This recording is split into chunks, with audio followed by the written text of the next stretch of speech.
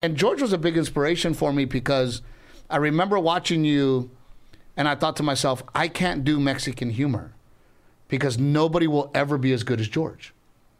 So I don't want to compete with George. I don't want to do my mom, my dad, the Mexican humor because this motherfucker covered everything. You did. So he inspired me to go, I'm not doing that because I can't fucking touch this guy. Hello, everyone. Hola, mis amigos. You're listening to Oh My God, Hi, Hijo de Dios, Hola. With me, George Lopez, porque ¿sabes qué? Let's do the show, porque I got a lot of things to do. I gotta go to that dry cleaner ahí. My kid fell, se pegó la cabeza, I gotta go get some Neosporin. You know what George is? Oh, I'm sure he's around here somewhere. What's his name? George Lopez. George Lopez. Oh my God. OMG. OMG. Hi. Oh my God, hi. DraftKings Sportsbook, an official sports betting partner of Super Bowl 57, has all your Super Bowl action that you need. Download DraftKings Sportsbook app and use code OMGHI. New customers can bet $5 on Super Bowl 57 and get $200 in bonus bets instantly. Only at DraftKings Sportsbook with the code OMGHI. Minimum age and eligibility restrictions apply. That means these dudes, they go by the letter of the law. Void in Ohio. See show notes for details. Does it matter how much money you bet? I think if you bet $5. $5. And you win, winning is winning. That's really what it's about. That's it. It never worked out. I was seventh grade. I was already this big. Aha. You were? Oh, yeah. I was that kid. Mustache, the whole fucking thing. Oh, shit. There was a guy that, Enrique Hernandez, his dad owned the gas station on San Fernando Mission and Laurel Canyon. Enrique was in fourth grade. That motherfucker had a beard. Full fucking beard. I swear to God. Hey, what are you doing here, He bro? already had the gas station hands where you couldn't clean them because his dad always had them working. The oil and Fucking shit. had a of that. fucking beard. Enrique. He was Pelos on the like, huevo. He would come with a fucking Texaco shirt with a said Enrique, and we're like, man, that's fucking badass. He goes, I'm fucking working. I'm fucking 11 years old, man. My dad has me out there fucking changing transmissions. He's like, fuck that shit.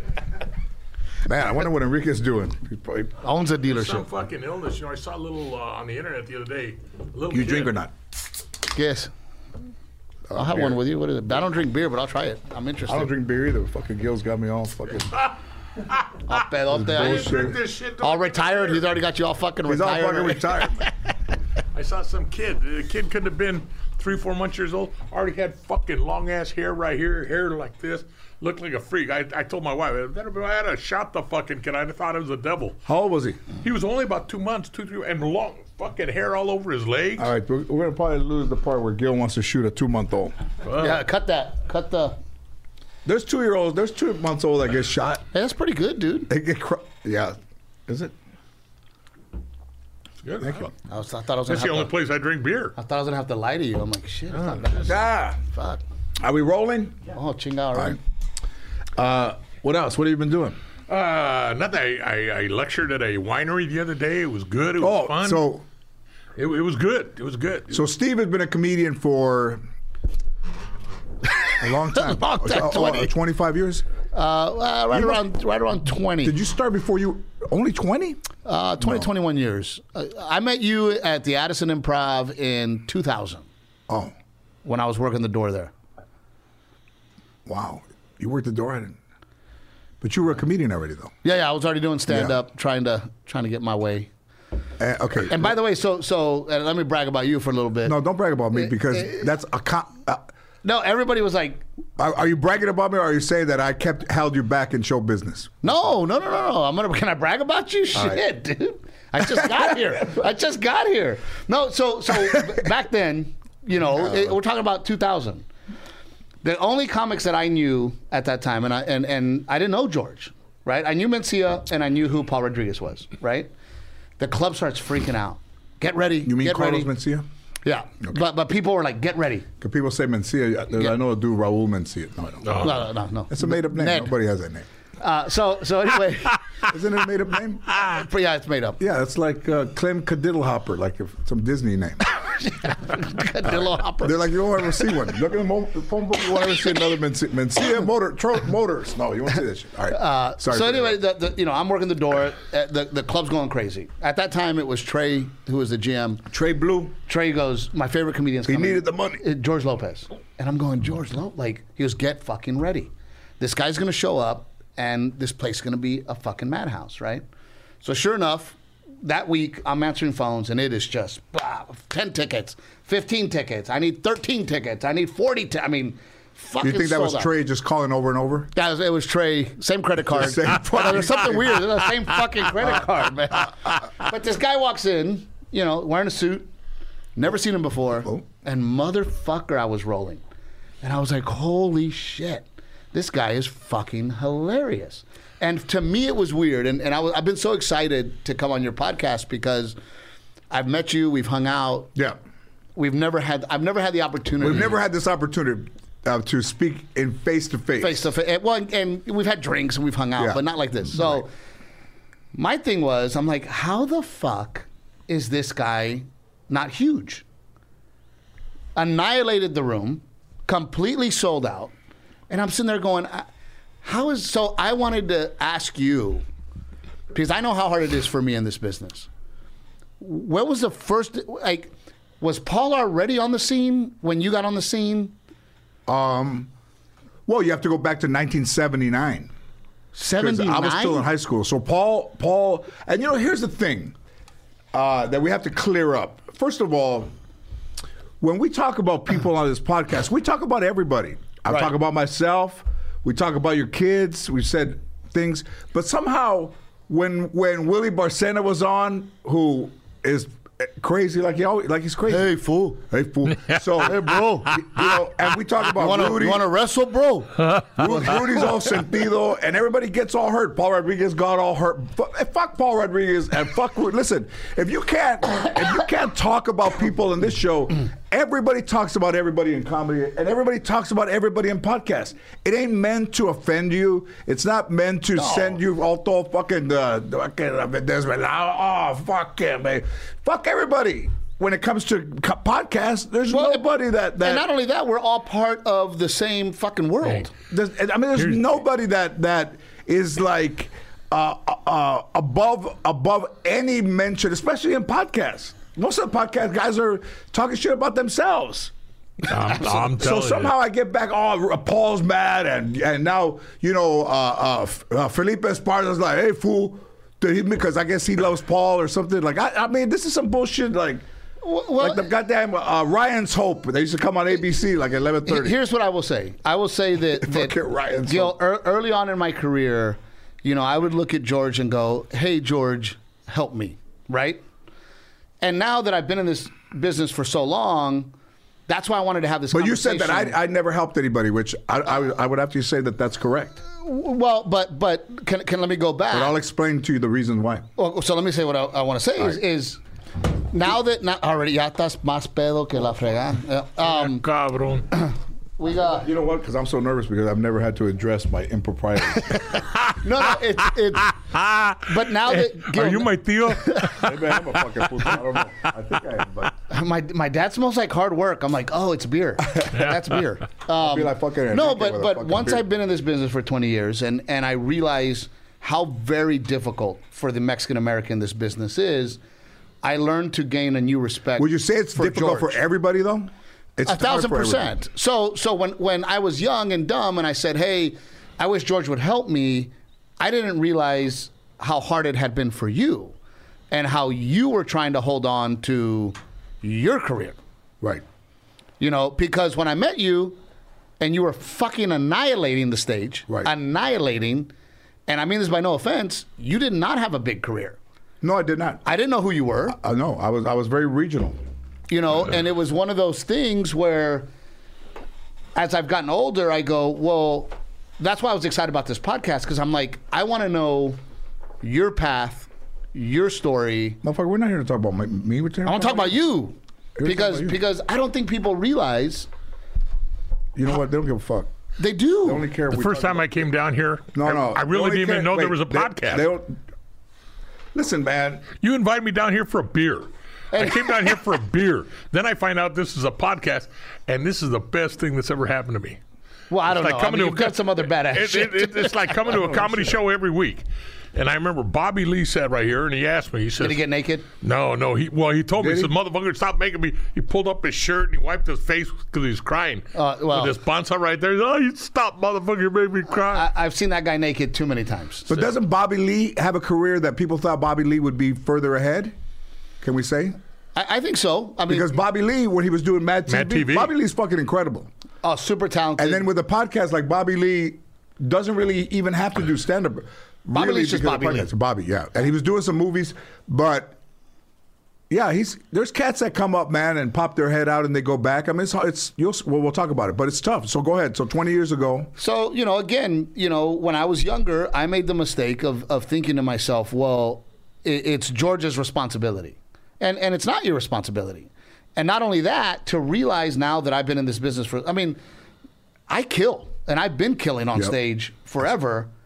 No TV show for me, no movies for me. Right. I'm self-producing, right? So when you look at and then you think about, here's fucking George Lopez, who has a hit TV show on ABC and had not had an HBO special. NBC. No. We're talking about the first one. No, the original one. Oh. Yeah. We're too busy over there fucking culiando with the chinos in Chinatown trying to catch. Yo, it's Thursday, sir. Wear dresses. Today's Thursday. With fucking ladies with fucking calzones. February 2nd, Thursday. We're sir. trying to tell if it's a fucking moco or meco. The game show that's sweeping Chinatown. Moco or meco? Moco. So, again, you're not even on fucking HBO. No. Yet you have a hit TV show. Was that the way guys were getting it back then? I've had a lot of, as I've gotten older and been in this business longer. But is that what you thought that maybe from the Tonight Show, or Drew Carey made it from the Tonight Show? Right. Drew Carey was living in his car. And then they did the Tonight Show, and that fucking Tonight Show that he did was like the one Freddie Prinze did, where you go, Johnny Carson calls you to go over, and Drew Carey was just. And if anybody is into comedy and doesn't know who Drew Carey is, maybe because of his TV show was like maybe 15, 20 years ago, or his Price is Right Price is guy now. Right. Yeah. That motherfucker caught lightning in a bottle at the biggest point in any comedian's career. The Tonight Show with Johnny Carson fucking killed him. And then got called over, and then I think was working on the Drew Carey show with Bruce Elford back And then it's deal, show. I just did a documentary involving Drew Carey a couple of weeks ago. It aired on Discovery One. It was the girl that he had as his fiance while he was working Price is Right. Then she got murdered. And I did the Discovery. Drew Carey was about Drew Carey and how he loved her and how he brought her on. Can we ring a bell every time that we talk about murder? The first I was time, gonna say, because we're back in murder again. People are like, hey, I love your podcast, man, but you guys talk about murder. I said, no, we don't. We're going to ring a thing, and then It's a dying drink. Take a drink. It's a drinking game. Take a drink every time you hear murder. You hear murder. All right, so go ahead. So, and then what? That was it. Who killed his girlfriend? Some guy. I don't fucking remember his name. I just did the show. I was aftermath. It wasn't my case. All right. Well, thanks. So, It hasn't been adjudicated. So- He's still going through court right now. What year was the year that you walked adjudicated. into a comedy club? June 4th, 1979. No Monday shit. night. What club was it? At the Comedy Store in Westwood. I was still in high school. I was getting ready to graduate. We graduated the 11th. So the only comedian that was around of any Latino descent was Freddie Prinze. At that point, yes. I hadn't seen Paul, nor I think Paul was already working in the clubs, but I hadn't seen him yet until maybe a month after that. He walked in. He was Paul was pretty good back then. He was fucking good. Well, I mean, so that's what's crazy to me, right? So I started doing stand up in '99, and at that point, And what made you? Because Steve is from those places where Germantown or he's from Portland, Texas. There's nothing.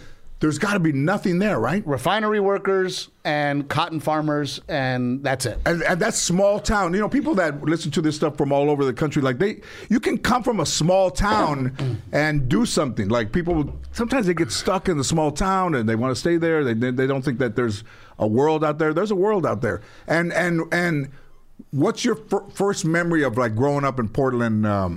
I always tell this story, and I think we all grew up very similar. Barbecues on the weekends, men outside, women inside, right? Oh yeah, that's right. All the men would be How come you laugh?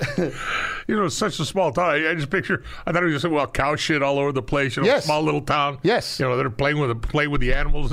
Yes. What else there to do in a I- small I I town would like say Portland? Zimbabwe, motherfucker. I said No, but Portland, it's- Texas. I mean, that's And he's fucking- agreeing with me. It's pretty much like that. a right? fucking Wild Kingdom or what? All right, It's sorry. pretty much Wild Kingdom. So I remember one party. I must have been 6 or 7 years old. Everybody's in the living room, moms and dads, and they're dying laughing. And I walk over, and it's HBO Richard Pryor. Oh. And Richard The one Pryor. in Long Beach, and the red shirt one. Yep, the red shirt one. And I thought to myself, whatever the fuck he's doing Wow. has got my mom and my dad in the same room. Wow. And then, so from then, I would watch comedy. That's the first time that you saw a stand-up comedian. Yeah, on HBO. And it's one of those memories. You know how it is. Like Yeah. it's etched in your brain. Yeah, I have that. You know, I was probably like 8, and I just remember like everybody's laughing. I'm going, what Yeah. the fuck is going on? And I'm sneaking a peek, and it's Richard Pryor. And they were sitting around watching like HBO. HBO. Yeah. And I'm thinking to myself, that's a job? I'm going to do that. Yeah. So then from then on, And then who did you see after? then it was Eddie Murphy. Right. And then, you know, shortly after that, Def Jam started Right. coming out. Right. I'm waiting up late at night to watch the Def Jams. Yeah. You know, and that's the first place I had seen any Latino doing stand-up was HBO. Because Paul had done Sam Quinton on Right. HBO, Right. and then Mencia had come out on Def Jam. Right. But I have to be honest. Those are the things that made me go, "Oh, I can do it." As a Mexican American, Yeah. Here's one. They're doing it. Well, I'm going to do it. How would you describe their styles to you? Let's say you go back then. How would you describe? Let's break down their styles and let's break down who they are and where they got those styles. Can you? Because you go back. I go back. You know, Paul. Well, you know, Mencia has this kind of. I always say it's the if you're not laughing, you're dumb. That's his. Yeah. You know, oh, you don't get it. It's because you're dumb. I'm so smart, and if you don't laugh, it's because you're dumb. And then he would trick the audience into going, "Oh shit, I better laugh." But he was kind of smart, though, right? He's very smart. He's a very smart guy. People don't realize that Mencia got invited to MIT. People don't realize that Mencia is a certified genius. Is that true? Yes, he's very, very intelligent. Very, Got very invited to MIT. Yeah, to pinche Mitt. That's what I'd be saying. You got invited to mid, eh? That's bad. The big That's one- good, right, Mitt? Yeah, so he did. I didn't know that. How come he doesn't say that? I'm sure he said it, but he's very intelligent. Are you sure guy. another comedian didn't say it and he said it? No. And Or is it real? I don't know. I'm just asking. sí o no? Sí o no? Sí o no? I've been We don't know. victimized. You know, you don't when you've been stolen from, you don't ever take the side of the thief. You gotta take the side of the law. And then Paul for me seemed like an uncle Yeah. to me. You know, Mencia seemed more. You know, oh, this guy's a little more. But he hip, was fucking you know. out there. Mencia was. Yeah, He was out there. I remember he was doing this thing called Judge Carlos. Yep. Or something. Great. I'm Judge Carlos. Here's the case. It was great. You know, and then Paul for me was like, oh, that's like my uncle. You know what? You know. You Yeah. sound like ¿Sabes qué? Hey, we were. You ever, you know, you gotta, Mexican frisbees. You gotta throw a tortilla. Yeah. You know. Yeah. Which again, That's it. That's. you know, I worked with Paul for Jeff Valdez in San Antonio. Pobrecito, man, he's tired. Oh, recently? Oh man, he was hosting and he'd be in the back, ahí roncando. Oh, what happened? What happened? I don't know. I went over to say hi to him, and he was like, "Oh, hey," you know, he just seems tired, man. How old is he? He's got to be almost know. 70. But for me, the point I'm trying to make is for I'm 73. Yeah, I ain't falling asleep. Yeah. hey Tim, check how old Paul Rodriguez is on your phone. He can't be older than But my point is, I had people as a young man that I looked at and said, "Oh, I can do it." Right. You fucking didn't. Well, Freddie Prinze, I would assume. but he died when I was in 10th grade. Oh, so you weren't even yet. But did he inspire you to do stand up? Yeah. Let's see. You know, Paul, here's the thing about both of them. Both of them have a lot of swagger. Like back then, let's say back then. Paul Rodriguez had an attitude of, he was funny, it was kind of smart, it was different. You How know, much? 68. Probably 68. Yeah, he's Yeah. You know what? I'm 68. You know. Yeah. So. You know. Hey. You know. There was a time when I think DC Cab was out. Paul was really hot in the early 80s. Well, that's when the Comedy Store was blowing up. The Comedy Store was hot. So me and Ernie went to go. I would think I might have performed at the Comedy Store or not, but then I went up first because I was 18. You had to be 21, so they'd make me go first, and then I'd go outside, which is awful. By 8:30 it was jammed. By 8 o'clock when I went up, nobody was there, and then I'd leave 3 minutes, and then I'd leave, and then we'd hang around outside, and then we'd hang around the back of the room. And one time, Paul had like a leather jacket with like some feathers on it. It was rolled up. And me and Ernie were back there, and he was a guest, and he went in there, and he fucking killed. I mean, everything killed. And we were just looking at each other like, oh, shit. Wow. And I'm going to say this. I said it. And Ernie's not alive anymore, but out of respect for him. We were leaving the Comedy Store, and I looked at Ernie, and I said, by the time I get that good, imagine how good that guy's going to be. And I never saw him that good again. I never saw him that good because Paul relied on swagger and not material. Great improviser. Right. But you're not gonna survive being an improviser. You have to have some material. I've always said that you know, the younger cats are able to catch up because, well, George Lopez is now doing a TV show, right?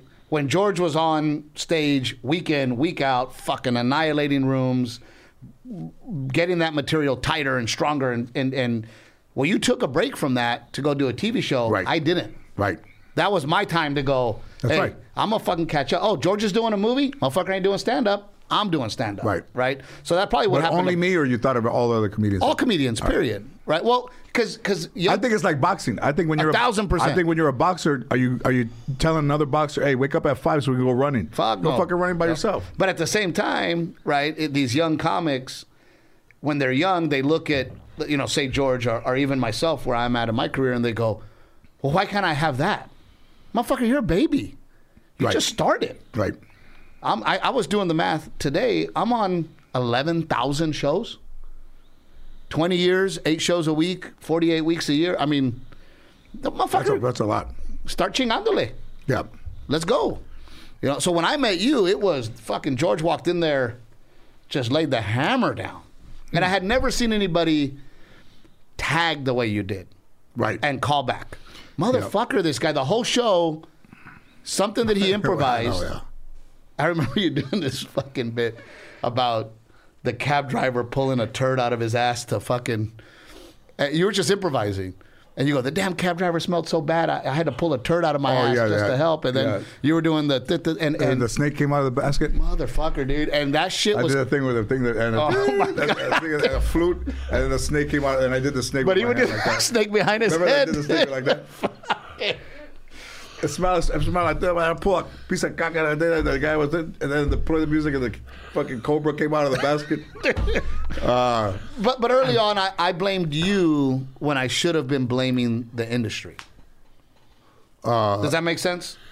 Well, I don't know. I was in the man. industry. I don't know. I think, you know what? I don't know, man. I mean, it's like, you know, who knows what's going to happen? Nobody really knows. Nobody knows. So nobody knows. So, with me or whatever, I mean, Paul had, you know, Norman, a.k.a. Pablo, it only went 2 weeks or whatever, but, you know, he never made it back. Right. So when you're out there, you don't know if you're going to be around 2 weeks or 102 weeks or 120 weeks. It's a scary feeling. Will you give me permission to say something?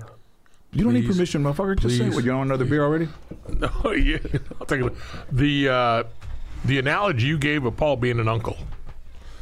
I will say this. The first time I met George in here. Motherfucker, why is it always got to be about me, eh? Well, no. I don't know. It's called the fucking. It's called Paul. Oh My God High with George Lopez. With George. Oh, man, we got, hey, how come Gil's I'm going to name's refer not- to about Paul. Put his name there. You know, Leave me out of I this. was asked, you know, Bobby Lee says, hey, were you nervous to come down to meet George? And I said, no, absolutely not. He's nothing more than human. I was excited because he's a celebrity. I've paid good money at least 5 times to go see him in shows. I mean, I thought he was great. He was funny. And I wanted to go back, see him again and again and again. I still like going to see him. I never once put a nickel down to go see Paul Rodriguez. And Because? he was funny, but he wasn't rip-roaring, make my gut roll. But wouldn't you say, George, that that's because you got passed up? Passed up by what? Why you turned into a stand-up monster? See, I become a monster on stage because that's all I do. Right. Every weekend is me doing stand-up for the past 20 years, right? I'm not taking a break to do movie. I didn't break young. I didn't break early. You know, and same with you. You were in the fucking clubs. I was. And you had to earn, back then there was no social media. You had to earn every single fucking fan that Right. walked in the door. Yep. So if George Lopez isn't killing that night, they walk out there and, number one, they don't come back, and number two, they're not going to bring other people. I had a high percentage of success. Like I was like, let me just stay into where It was just because you know the same thing with you is that when you go into places every week, you can't worry about the room every week. So your act has to be up to in a point where wherever you go, you know you're going to be right down the middle and fucking solid because it eliminates a bunch of worry flying in to a town you've never been to and you look out there and you're like, oh man, I don't know if I'm going to be funny or all this bullshit. And if you're consistent, you're gonna rest easier. You're gonna have better time. You're not gonna drive yourself crazy with who's in the audience and who's not in the audience. Well, what was even more trippy about you, too, is that even though I had never seen this guy, all these fans in the audience were quoting him. Like, it was crazy to me that people would be like, right now. And then George would be like, hang, I'll get to that fucking joke. Relax. later. You know, later, right? And I was like, who the fuck is this guy? He was just so real. My suegra, the stuff you talk about your thing, you go to the wedding, hey, bring me a plate. You know, Yeah. I'm not going to go to that wedding because, she was a puta. That was my mother-in-law. The one that said, "Are you going to the?" I went to the first two. Yeah. Like, That's my getting married in a suegra. white dress. Está más puta que la cabrona. That's my suegra. Trying to get married with a white dress with black sleeves. But that was what was funny is that he would bring those characters, back through the fucking act. with a little hole in the front. And all of a sudden you're like, oh, there's the fucking Tia again Yeah. from earlier, you Yeah. know. But wouldn't you say that scrapping in the clubs the way that you were is why you were able to, in my opinion, surpass Paul? Paul will always be Paul. But Paul has not made as many movies as you. Paul has not has as many TV shows as you. Paul has not Right. done what you have done. No, not even close. But Shouldn't you be at the Pro-Am right now? What the fuck's going on? no, I stopped going there like 10 years ago. Oh, see, my bad. But you know, not to you know, it's just different choices, man, different things. You know, whatever happened to Paul after DC Cab and after AKA Pablo, I don't know. You know, he had a HBO special called "I Need the Couch" or some shit, but he never caught what he had the first time. Right. But I would say because, and I've been around him forever, so I'm not talking like somebody that I'm unfamiliar with. I've known him for 40 years. That he never worked. He never sat down and worked. Hustled. Or he hustled, but he never worked on his act. Well, so I got to host one time. It was called the Three Amigos Tour.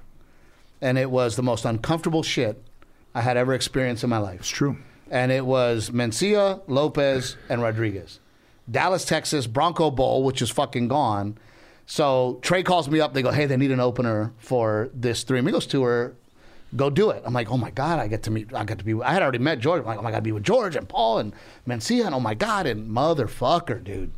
Paul's in one green room, George is in another, Mencia's in another, Paul's not happy, George is fucking pissed, Mencia's talking shit, and I'm like, what That's terrible, the yeah. fuck is going on?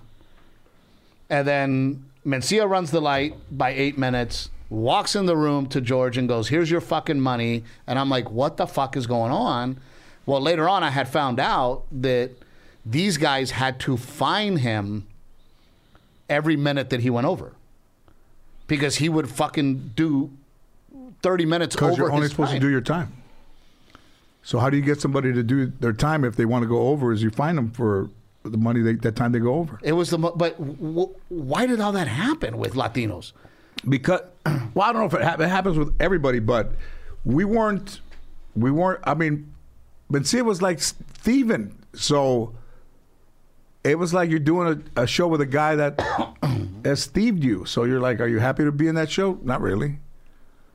And then Paul Is that an ego thing for Paul? I'm not sure. But it didn't go past how many dates there was. I mean, it didn't go past. I don't know, 5 dates. It was. We made some pretty good money, but So then you guys split off and did the Latin Kings. yeah, with Cheech, yeah, that wasn't much better. And then Freddie Soto and Paul. I ended up on that one. So then I ended up hosting the Mencia, Freddie Soto, God rest his soul, and Pablo Francisco. And then you guys, Alex Raimundo, Joey Medina, Cheech, Right. and Me and Paul did the Latin Kings, right? Yeah. But we didn't nobody got along. So with DraftKings Sportsbook, Gil, you could bet what color the Gatorade is going to be. You could bet if it's going to be a touchback or a safety. You could bet how long the national anthem is going to be, and that's why they're the premier place. Are you ready for the biggest Sunday in sports? DraftKings Sportsbook, an official sports betting partner of Super Bowl 57, has all of the Super Bowl action you need. New customers can bet $5 and get $200 in bonus bets instantly. Plus, all customers can get on the Super Bowl 57 excitement with DraftKings Happy Hour special boosts. Check the DraftKings Sportsbook app every day between 6 p.m. to 9 p.m. Eastern Standard Time and 3 p.m. to 6 p.m. Pacific to see what prop bet will be boosted. Okay, check this out. When Denver played in that Super Bowl, before the Super Bowl, I had an intuition that it was going to be a safety on the first play, and I didn't bet, and it was a safety on the first play. And with Sports King, I would have cleaned up. Wow. I had a feeling that it was going to be a safety on the first play. Wow. And That'd it have been was, something. and it didn't happen. I didn't bet. That's why even though I would have bet $5. So any bet, it's always good to win. It's always good you feel like you're winning. So if you don't have a lot of money, somehow the game is different when you have a bet on it. Doesn't matter how much money you have on it. Sure, you have an interest in it. You got money. Well, they say you have We're skin in the pools. game. John Holmes told me that one day. Download the DraftKings Sportsbook app and use code OMGHI. New customers can bet $5 on Super Bowl 57 already and get $200 in bonus bets instantly only on DraftKings Sportsbook with the code OMGHI. Minimum age and eligibility restrictions apply. Void in Ohio. See show notes for details. Recently, because of this thing that you mentioned, you brought up, they're all sentido, they do this. I had heard about the... So they're all, am I making it up? No. It No, was but definitely... you know what it is, Gil? My daughter called me and says, "Hey, Dad, did you see what's out on the internet, out on Instagram or something about, it was Felipe interviewing Paul and But it was wrong." The problem is so, that Hollywood leaves us crumbs, and then we're fighting over those fucking crumbs like perros. I don't know if that's true. You don't think so? I don't know. What year are we talking about? I mean, look, man. I every special that I have out, I have produced myself. I saw that. You And that's know. not easy to do. It's not easy to do, and I'm proud to say that now. I mean, and again, you have that fear of, oh my God, it could go away. Let's talk about Right. producing a special for people that don't know what that's like. It's you pick a place, right? my first special because I'm from the Corpus Christi area. I walk into the arena with my wife and I say, "Hey, I had a Showtime special that barely aired." I go, What was that one called? Grandpa Joe's Son. Okay. And that was a Scott Montoya produced special. They went to Showtime. Did you make money off that? Fuck no. And then Showtime. Does Scott Montoya owe you money? Yeah. Lots of it. Now he's going to get mad because we said he owes Yeah. him money. But He owes me money too for Latin Kings of Comedy, but that's different. but Showtime was like, we'll play Steve Cinco de Mayo. We'll play Steve in September. So I got like 2 months of airtime on that fucking special. Yeah. You went to the arena and then what did you say to him? I said, "Hey, I'm going to film a special here in Corpus Christi." And they said- had zero fucking production, had zero money, had zero fucking. I go, "I need the venue." But you had to have lights and cameras and all that stuff, right? I hadn't had it yet. I just walked in con los huevos, bro. That's why my company is called With Lots of Eggs, con muchos huevos. Oh, good. Right. That's nice. So I walk in. I say, "Hey, a I'm good gonna name. film Yeah. a special here," and they go, "Oh, well, he already has a Showtime special. The guy's gonna do it." I walk into Budweiser and I go, "I need $10,000 sponsorship. Fuck. I'm filming a special." They wrote me a check. That was the down payment for the American Bank Center. Wow. And then my wife goes, now what? And I go, we're going to find a fucking production company. And she's like, who's going to pay for that? I go, I don't know. The Door, I guess. Oh, wow. So we started, putting it out there and trying to get, then all of a sudden Levity came on board and they said, well, we'll produce it, but we're first money in, first money out. I said, okay, fine. So I go, but I still own it. So I held on to 60% ownership. Good. Yeah. And went in there. We ended up selling 5,000 tickets. Damn. And I paid everything out of the ticket sales. Yeah. And I walked out of there. I had $400 in my bank account. Fuck. And I looked at my wife and I said, this has to fucking work. Put it on Netflix, sold it to Netflix. Still made no money because Levity's getting first money in, first money out. Nothing happens on Netflix. I told my wife, I got to run a commercial. Is it still on Netflix? Not anymore. Okay. So I go, I got to run a commercial because I know it's good. I put it out there. Boom, we go fucking viral. That video clip right now has 240 million views. Wow. 240. What clip is that? Changed my life. What clip is that? It was a clip about my wife coming back from shopping. I go, my wife loves to shop, and then she comes home and she makes me play The Price is Right. And she holds up an item and goes, how much did I pay? Actual retail price. And I'm like, bitch, just tell me. And then she turns into an auctioneer, right? Oh my God, I went over to Macy's, had 10%, got another 20%. It was like 30%. I was like, oh my God, I'm going to get 50% off. Then I got it. I was like, I don't know if I want it. I'm going to get it. Oh my God, I got all of this right here for $200 to this sassy bitch right here, right? That was the bit. Right. Fucking viral. And George, I went from a $1,500 act. I call up the Improv. I go, I don't know what's happening, but I'm going viral. Can I have? You don't know what's happening, motherfucker. You know what's happening. But it was crazy. Yeah, but I didn't know if it was going to translate. 1950s. I don't know what's going on. No, but I didn't know if it was going to translate. So I called the Brea Improv. They would always give me a Wednesday night for $250. They would charge you? Well, they would pay me $250. Oh. So I call them up and I go, that's robbery. I go, forget about the $250. I want a door deal. And Josh at the time, who was the GM, he opens it up and he goes, Steve, you sold 40 tickets last time you were here. We papered the rest of the room. And I said, I'm willing to take the risk. Sold out 2 shows in 45 minutes. My life has never been the same. God bless you. Good. Never been the same. And everywhere you go, that's the same thing? I have not sold out in 4 or 5 years now. What? Now we're doing, we're adding shows in 2,500 seaters. We're averaging about 5,000 to 6,000 tickets a market now. We're doing Oxnard this weekend. Friday and Saturday are already sold out. We're not going to add any more shows because I'm at the point where I just can't. It's exhausting. I miss my wife. I miss my kids. I'm not doing. What's the matter? He's never done Stevens either. He yet to done Stevens. I did Stevens Steakhouse.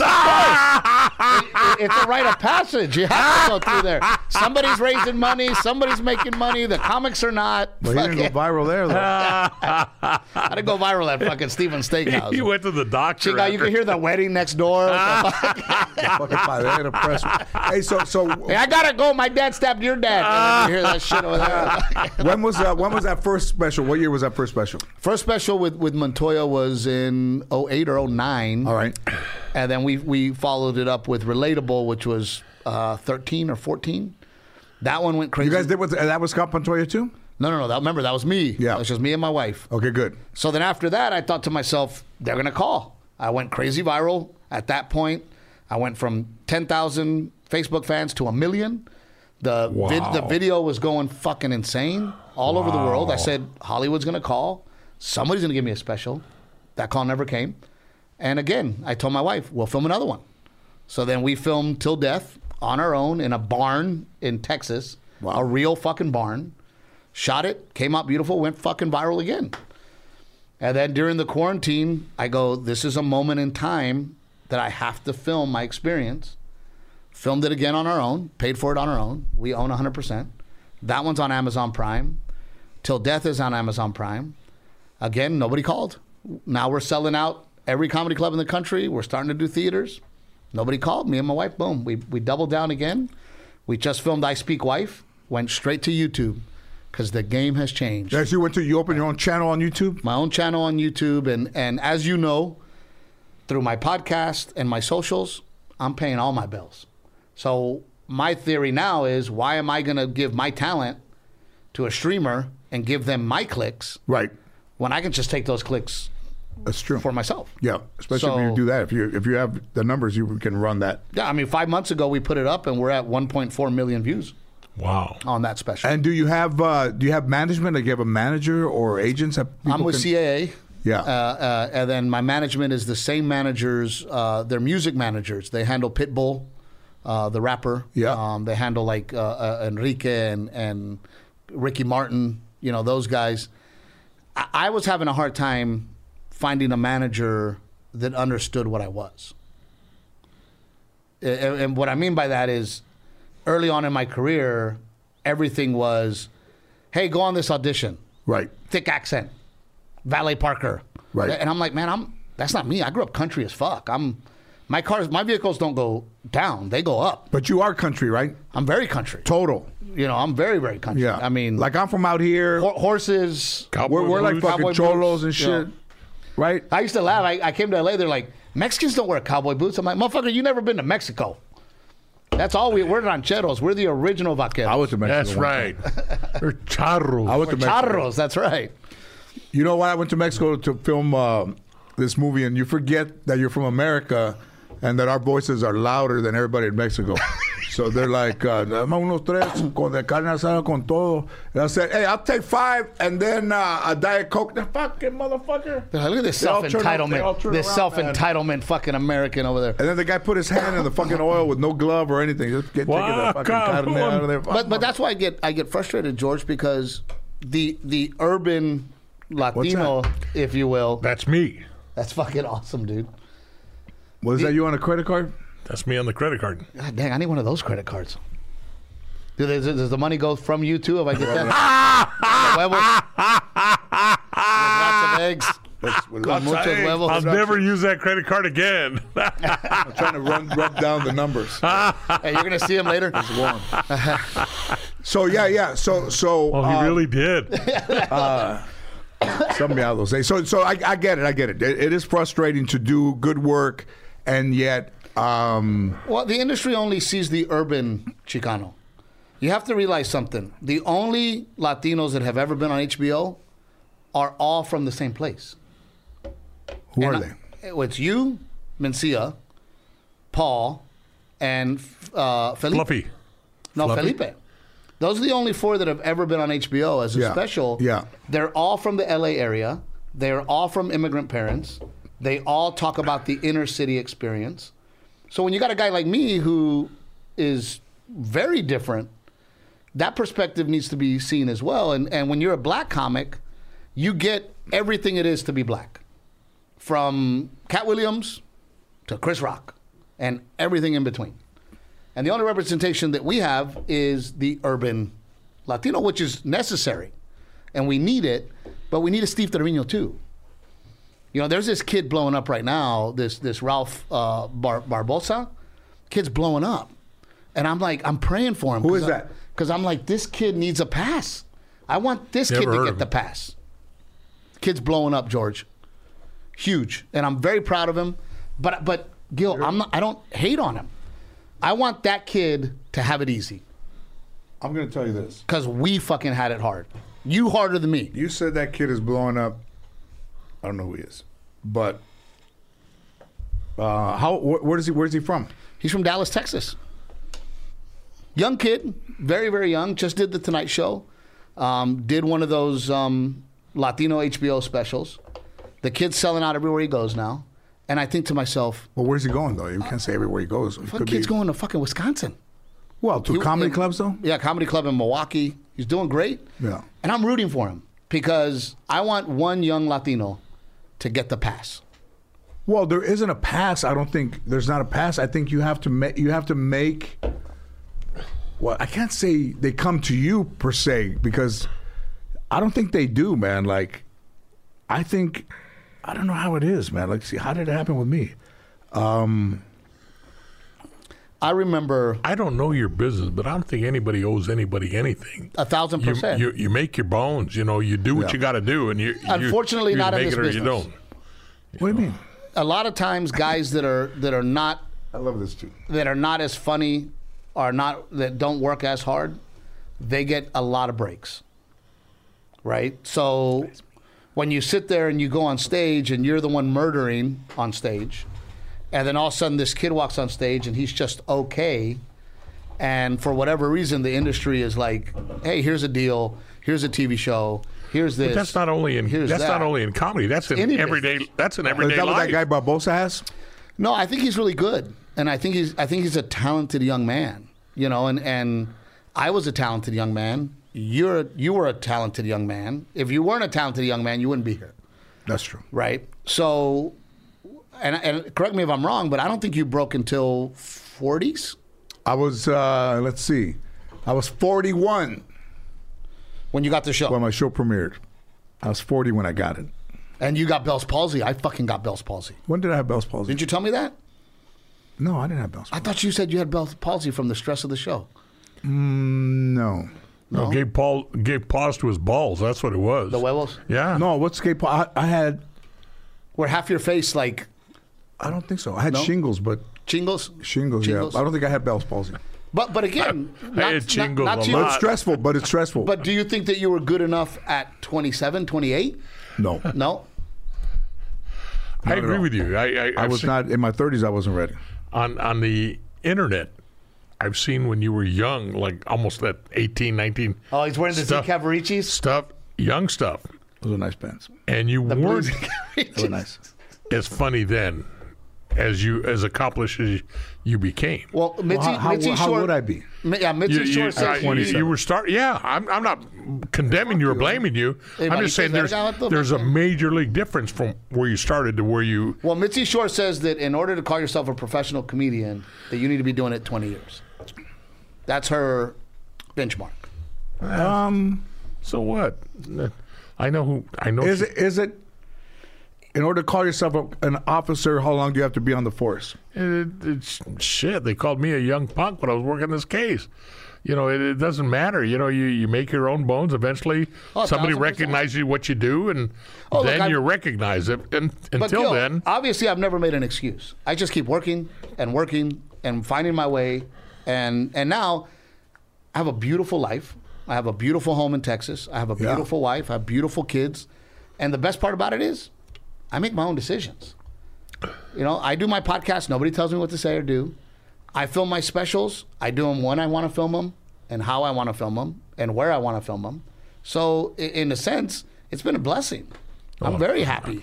I couldn't be happier. All right. Okay. So you wouldn't like, let's say okay, I don't know if I say so. I don't know, man. I mean, you wouldn't want to have a television show? That's a tough one. That is a tough one. I mean, I get it, man. I mean, I have to say, like, I knew you back then, and when I saw your wife and your kids in your house, I commend you on that because I know how hard it is to be on the road and be married, and your wife is incredibly beautiful and incredibly smart, and you guys work well together, and that's a great dynamic. Yeah, absolutely. That is great. That it works. It works for you, right? I think that's the show. Oh, 1,000%. I think I would love to do. Like maybe you know what? Maybe back then wasn't the right time. Right. You know, I don't disagree. because And by the way, my wife is a trained actor who went to NYU and studied at Tisch. So my wife is a trained professional actor, and I agree with you. I think. And what does she want? What does she want to do? She wanted to act. And So then- she does commercials. So let's talk and about she's- her. So she went to Tisch, and then she wanted to act, and she was in New York acting, or She was at NYU, and then we grew up in the same little town, Gregory, Portland. fucking amazing. Her dad comes up to me and he says, "Hey, take care of my daughter. She's going to be in LA for 4 months." And I'm like, I knew I was going to fuck her. I didn't know you were going to hook her up. Hey, thank you, sir. But I always say it came out more like Allstate. I said, she's in good hands. She's in good hands, right? So immediately we hit it off. Immediately we started dating. She had to go back to NYU. She comes back to LA to start her career, and she is also a Latina. And everything for her, every audition was Spanish accent, sexy Latina, wear a short skirt, all of those things. She couldn't book a role, and that's when me and her teamed up. And I was like, "There's no Latina producers, I'll make one. There's no Latina directors, then you're my director for my specials. You're my producer." And now I think that me and her could do the new I Love Lucy, where we're an actual married couple. What's the name of your special with the wife? It's like I Speak Wife. How did you? Yeah, they said you're America's husband or something. America's favorite husband. Yeah, that's the name of your show. Yeah, I love it. I agree 1,000%. And I think it starts in college. I think it starts like Love Story with Ryan O'Neal, and then you guys come out here and you see that. And I think it's Texas, and it's the kids, and it's your life and your kids. 1,000%, George. Because there's enough of a separation between you and your wife, and your kids are like young kids, and their wants are different than what your wants were. And then you know, and I'm sure that you went through it too, where I'm doing this whole bit right now where we're very confused on how to raise this kid because we are so fucking privileged. My life is fucking out of this world. And how do I keep this kid grounded when, I mean, he goes in my barn and it's a fucking Mexican Chuck E. Cheese back there. I mean, pool tables and air hockey and pickleball. So you have all that stuff in your house in Texas? In my barn. Their barn. And then my kid goes, I'm bored. Fuck you, you're bored. Right. We had rocks to throw at each other. Fuck off, right? So that's part of. I you know what I say in my joke? I'm bored. Jack off. That's what I was. Rub one out. And then the kid says, "You want to help me find my helmet? Get the fuck out of here." But George, I think you're dead on, man. And it is. I looked you up, and I was today after work. I was like, well, that's this dude's show. Like sometimes it just lays out, and sometimes it doesn't. In forget about me, but in whatever. Sometimes dudes make it early. I mean, listen, if Latinos are going to make it at all, you can't put an age on us because you can't say, if I don't make it by the time I'm 30, you're fucked. I'm coming back. Well, the fucking Latino. Well, then don't go, motherfucker. Because valió verga. You ain't gonna make it in your fucking 30. Even in my fucking in the 90s, my darkest time was from 98 to 99 when Arsenio went off, and I was fucking drinking, and I just got married. It was fucking terrible. And I never thought that I would be on TV, much less fucking be on TV again 20 years later. So and there's a time for everybody has a time. Like Correct. everybody, you know, we get caught up in like, oh, you know, it's fucking football season, it's a fucking new leap year, fucking New Year's, it's spring. In show business, man, it's whatever. It's happening. Whenever. And it's all happening. And there is no time to make it. Right, it's just all happening. Sometimes, what if you leave too early? Motherfuckers go back to where they came from, and you asked have Russell to live Peters, in. You have to live in fucking. Russell Peters was selling fucking socks door to door in his late 30s, and then he gets pissed because they leak his special to YouTube. I'm just glad, changed his fucking life. I'm just glad my wife, you know, she's from PVU, that's Pico Viejo University. And she doesn't ask for much. We made it. We don't need anything. We're happy. And all this stuff, even being with you guys today, and I say not only George, but with you. I mean, you people are celebrities. You're selling places out. Hey, I'm not asking for nothing. This just happens. And since I don't have to look for anything, since I'm not asking for anything, it's just But I've noticed that too, right? I mean, you know, I did have a chip on my shoulder, and I did have this bad attitude. And I noticed that when that chip went away and the bad attitude went away, then things really started to come to me. You know, and as soon as I had the attitude of, man, I couldn't be happier for George. I couldn't be happier for Al Madrigal. I couldn't be happier for Momo. I couldn't be. And once that happened to me, and I truly am happy, then things started changing. You know what? I'm going to tell you something. I did the same thing in 1999 because I was worried about everybody but me. I was worried about Drew Carey getting the show, Raymond. You worry about why is this guy doing that and why is that guy doing that, and it's too much, man. And it's like eats you up. You're just like, what the fuck is this shit? So in '89 or '99, I was always a big New Year's resolution person. Like, hey, let's say, hey, what's your New Year's resolution? I would make one bullshit one. I would make one I would try to keep, and the one was that I wasn't going to worry about what anybody thought of me, or I wasn't going to worry about what anybody else thought. What they were doing. I thought you were going to make something That's good. Stop jacking up. One of these stop jacking up. And you're like, that was just for the fans. No, that's never a New Year's resolution. And then the one was, and you know what? When I did that, because you know my wife would buy the fucking Enquirer and People magazine, and you're reading about people, and you're just like, oh, this is fucking nasty. And when I decided to not worry about what people were doing, or not buy the Enquirer, not read about people, it was fucking like a drug, but it's hard. Yeah, it's hard. Very hard. And after that, like you, things changed because the universe sees that you're not just some fucking dude that's fucking Envidioso, backbiting greedy, everybody. hating, You know. So, this Ralph kid, he did really well. Man, I immediately sent him a message on Instagram. I said, hey, dude, congratulations. I'm here for you. I wish you all the success in the world. And he sent back, he was like, oh, my God, thank you, Steve Trevino. I can't believe What do you sent mean me here this for you? message." Like, what are you going to do? Whatever he needs, advice, help, whatever. I got his back. And did they ever know? ask you for advice? I just hit him up, so he hasn't asked me for Well, advice. fucking But kids don't give a fuck about us. they don't care anymore. Yeah, they don't fucking give a shit. Yeah. What are you going to tell them? Where to get ribs in fucking Portland, Texas? That motherfucker don't give a fuck. Listen, these kids don't give a fuck. Nobody's ever asked me what the fuck I thought. And I've been out there. I'm asking you right now. I've been out there for fucking I've been out there forever. But also, nobody knows that. Like when you're in this bureau, I'm a singular person. I didn't have parents. I didn't have any.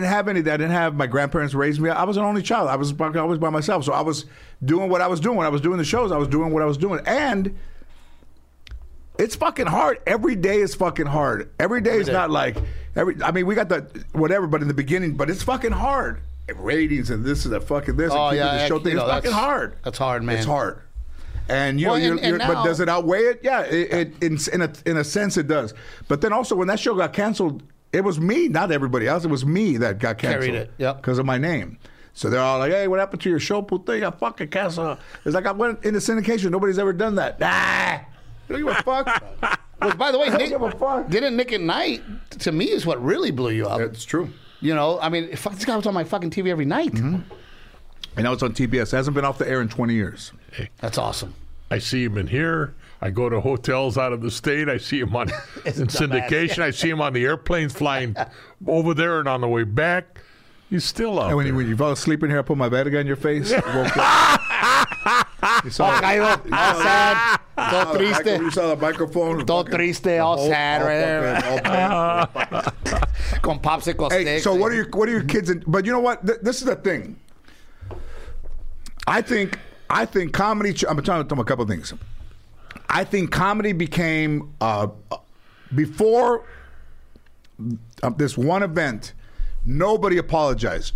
Richard Pryor never apologized. Eddie Murphy never apologized. Lenny Bruce never apologized. George Carlin never apologized. Nobody apologized for comedy. And it was the line was, if they can't take it, Take a hike. fuck them if they can't Yep. take a joke. That was Chinga it. su madre, yep. Fuck you if you can't take a joke. And then Dice Clay goes on Arsenio, this is what I believe, and apologized for his comedy. And ever since Dice Clay apologized, it became a fucking Thing. a thing about apologies. Nobody, and he shouldn't apologize. He was a killer, too. And how dare you say this, and how dare you say that. and then we had to take Motherfucker. responsibility for that shit. But Chris Rock never fucking apologized. Well, I was just talking to my wife. On our podcast, we just recently had a comment, and they go, well, just killed my brain cells. And I thought to myself, who has fucking energy for that? Who, turn the channel, motherfucker. Oh, they just said that Just to move you? on.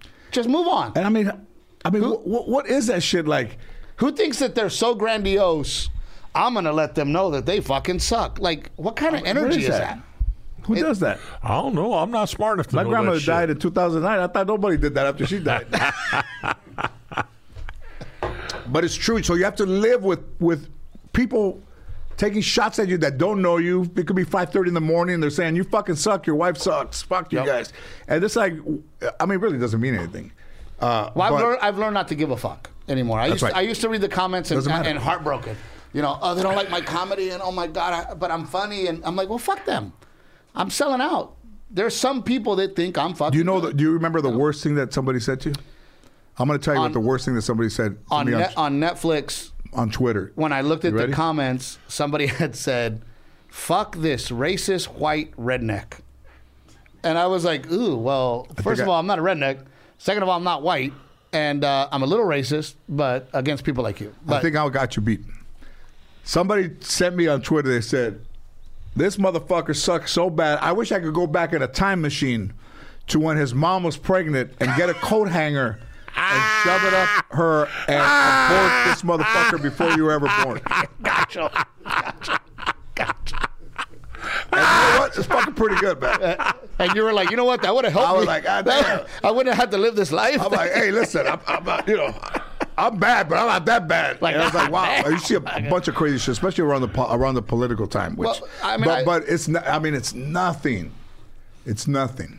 Yeah, once I've learned to like, you know, and the more TikTok has done crazy shit for me. I mean, we got a video that hit 13.8 million views recently in like a month. Which one was that one? God, what bit was it? Oh, it was about for my Speak Wife, where I say, you know, if you're sitting on the couch comfortably and happy, prepare yourself. My wife doesn't like that shit. Yep. She'll walk in and she'll go, I go, speaking wife always comes in the form of a question. Are you thinking about going to the store? I think speaking wife could be a topic, a name for the show too. I think so too. Because everybody has Speak to. Wife. You have to read between the lines, Oh, yeah. or you have to read. You have to read their minds, but also they don't hold you as an equal. So you're in a relationship where you're not an equal, Oh yeah, for sure. right? For sure. And you're, you know, your wife's little. How old is she? Like 4'11", 4'4". She's 5'3". I'm 6'3". She's 5'3". And that little, She's 5'2". and that 5'2". little, And la like a baby little Bjorn, okay. air conditioned unit, right? It's like a little square, like a little house, like when you get pull a parking ticket, like a little square where you walk up. Like that little thing where you put shopping carts. She's almost like the thing where you put the shopping carts. That's it. You Yeah. just put it in A there. 4x4. And she can tell you to go to fucking Visalia to go get her a fucking ice cream, and you'd go and try to come back without it How melting. much time do I have? You see? That's exactly what So it I is. think speaking every Speak husband. Aaron, are you married? Yeah. And what does that dude make you do? Run around to different stores? Not doing it. I just Is that, what's his name? she's right now. One of my kids, the older one, she went to the He doctor said 2 fucking days the ago. older one. I'll say that's what you're The old. old I'll say, hey, name. the older one. The older one. She went to The the one with doctor. que tiene La la... boda que got in a fire in the market. no tiene She went to the diente. doctor on Tuesday. She wasn't feeling good. They did the COVID, everything. They sent her home there. Take Tylenol, you. And then they called her up yesterday. They said, okay, you got COVID. You know, you got the ugly shit. Because she's got now fever, 103 fever. She got this, she got that. So isolate her in her room. Just put her in there. They sent her some, you know, we picked up medication. You sure it's not from her dog eating the cat food? I hope so. I hope it's not. I just, Yeah, the I dog take ate it the if it was from the perro. I sort of want it from somebody else. Hey, does your daughter still live with you? Yeah. Well, she's back. She moved back during COVID because of the shutdowns and where she was at. She's back. Now they're getting ready to go back to her. So she's getting ready to move back over here someplace in Burbank. Better Bank. So he told a story about his daughter. worked- Never mentioned her name. Never mentioned any doctor that she went to. Just he was around facts, and then he goes, "Oh, she lives over here in Burbank." Well, no, she's Address- all of it was vague. No, okay. Address so 1418. She's at home. I started. So she's at home. She's Right by the sick. Poquito Más. My wife now has to stop everything. She's in an isolated room. My wife, you know, makes lunch, does everything for her, knock on the door. Here's your food out here.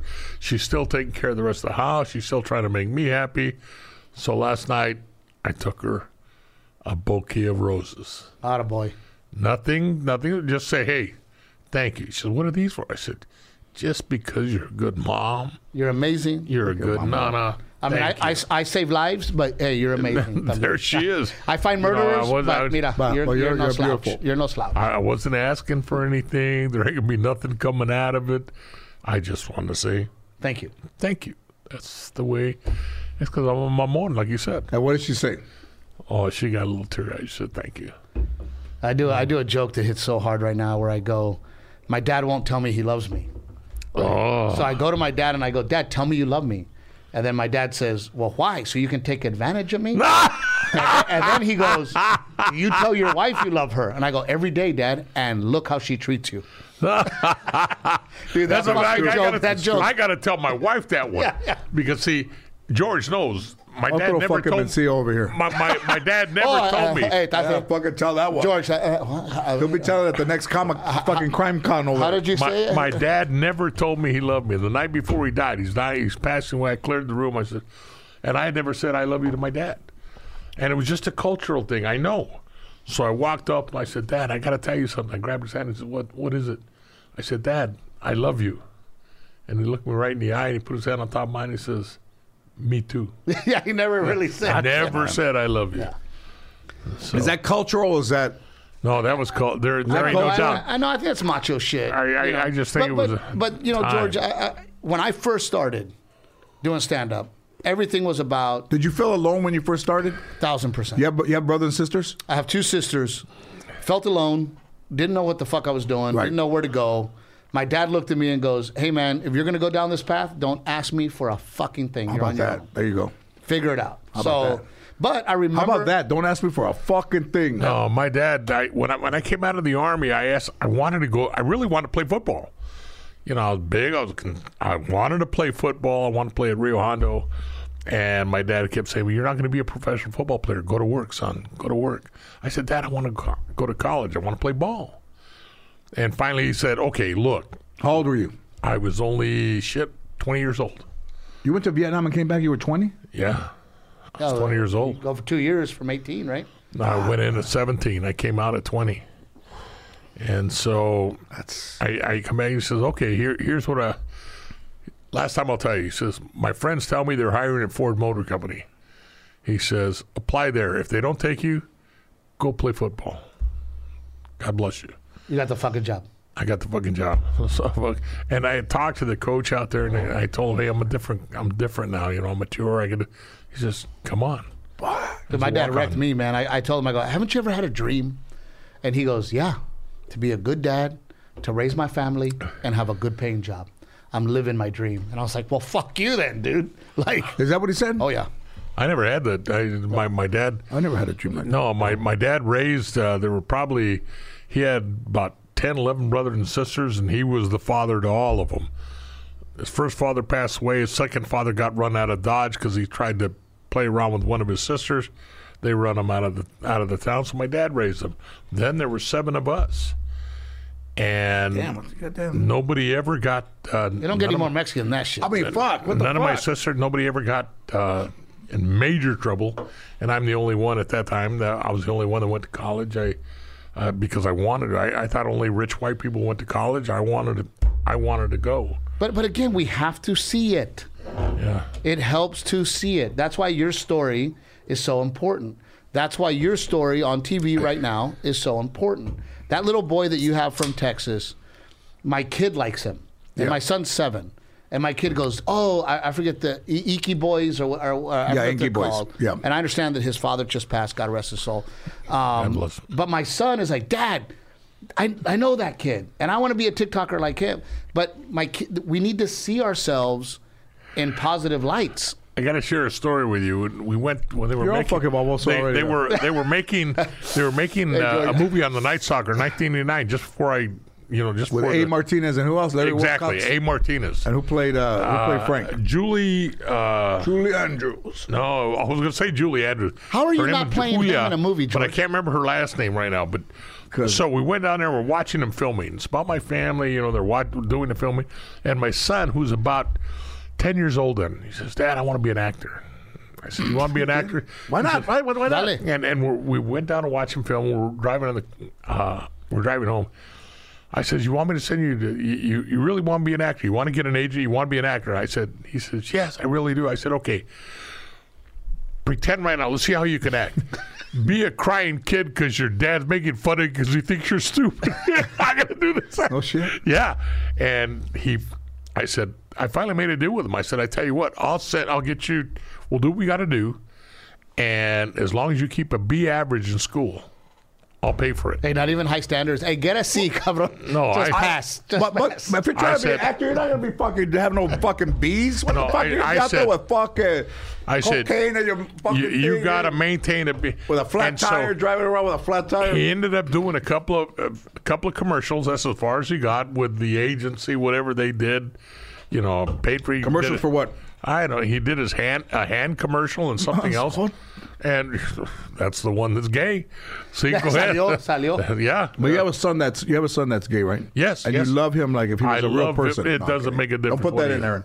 there. He's that's I call him Sonny Boy. That's my man. But when you told him he wanted to be an actor, I made fun of his ass. oh, did he start crying? No, Dad. I said, no, go ahead. Hurry up. Cry. Get mad at Dad. I want to see your act. How old was he when you were like, "Oh, there's something different"? Oh, I knew there was something different early on. 10, 11 years old.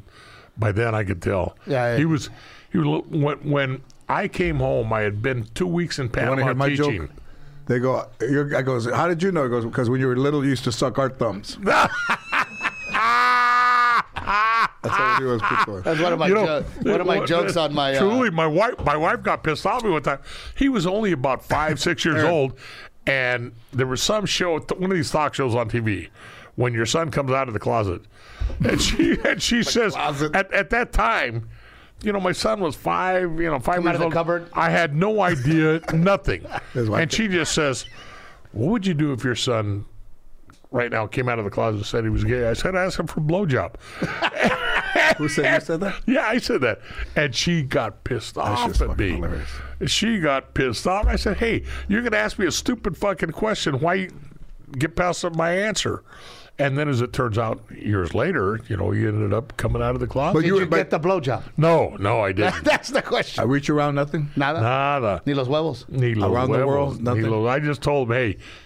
But it's got to be a But tough you pill were to cool. swallow. But you were cool with it, right? Yeah. Or did you have a problem with it? No, not at all. How was when I came home? But there had to be a like. Well, okay, I come home. I come home from Panama. They meet me at the airport. Where there were 2 separate cars, my kids and my wife. I get in the car, and my wife.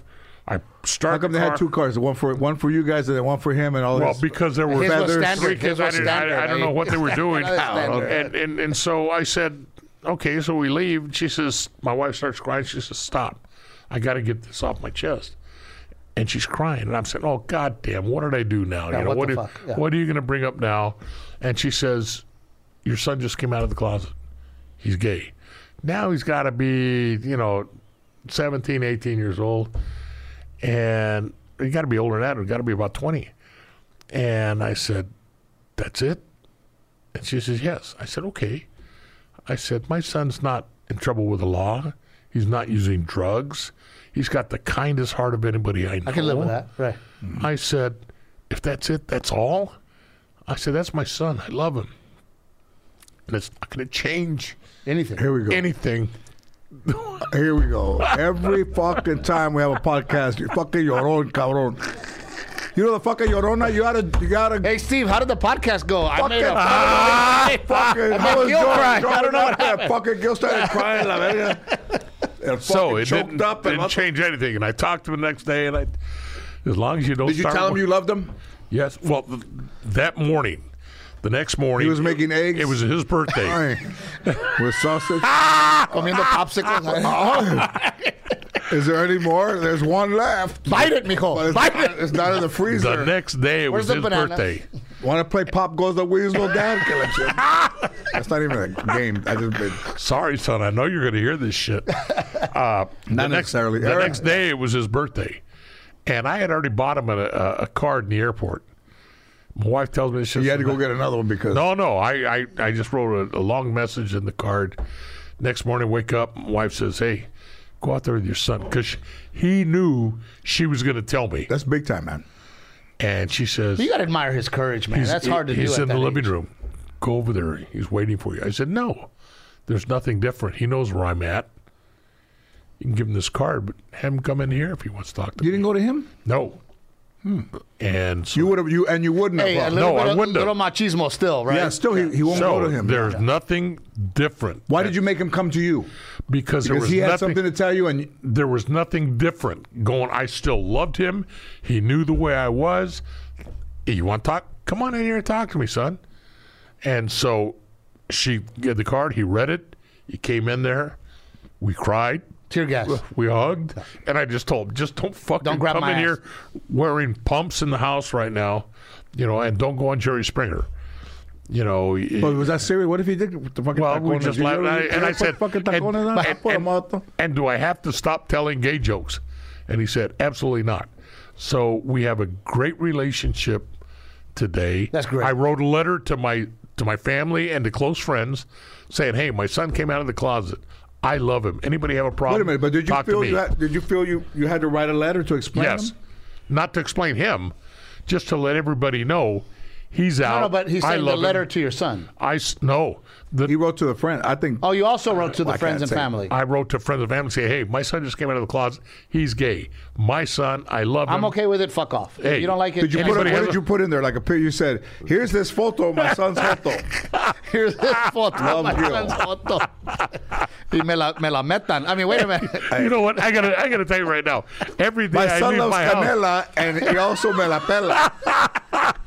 Are you writing poems? Hey, every day I leave my It's house. going to be in Hallmark at the CVS. Hey, do you have the gay section? Do you have When the he was Mela little, he Pela? was Lalo, and now he likes Palo. I'm looking for the Lalo Palo one. Do y'all have that? Hey. Sold out. It's sold out. Every day I leave my house, my wife. I can't afford love gas, George. but my son lo gusta por atrás. He likes ass. Every time I leave my house, my wife loves George. She says, "Be sure and tell George I say hello." If she hears this shit tonight, she's gonna like, say "Fuck George." FTP. No, but I want to say this. But I want to say this. And not even necessarily Latinos, but there's a lot of fathers that have hurt their children because they've come out and they come out that they're homosexual. Hurt them. Right. Kill some. Beat them up. Try to beat it out of them. I try to beat it out No, of me. so do you know that Lenny Bruce? But but Yeah. you're look at your father was the way he was, never told you he loved you, and then your son has that, and you accepted him, which is big. I'm gonna say it's class big. move. I want to Class joke around, move. but it's big because It's a class move. Because you know what, friends leave you, family leaves you, and you didn't do that, and it's The macho tios. I want to say it's big. That's huge, man. A lot of kids have been hurt for what they are sexually, and that's wrong. I agree And even by their own 1,000%. family and their friends. So Lenny Bruce, to get out of the service, said that he was gay, right? To get out of the service, they got him off the ship because they didn't want anybody else to catch it. That's how fucking dumb Yeah. people think you catch joto. Like, you don't. You were born the fucking I've tried way to you are. catch it a couple of times, but things weren't Hey, going good. I always say that'd be nice. 2 male incomes. No, hombre, Two incomes. 2 I male. remember. Okay, you're always So is he chingado dating? 'cause Is he dating? no. Does he bring- No, he's now 44 years old, and 45 years old.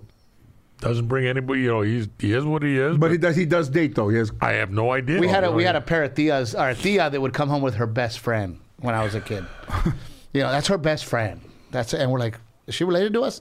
They're friends. And then you get older and you're like, oh, scissors. I get it.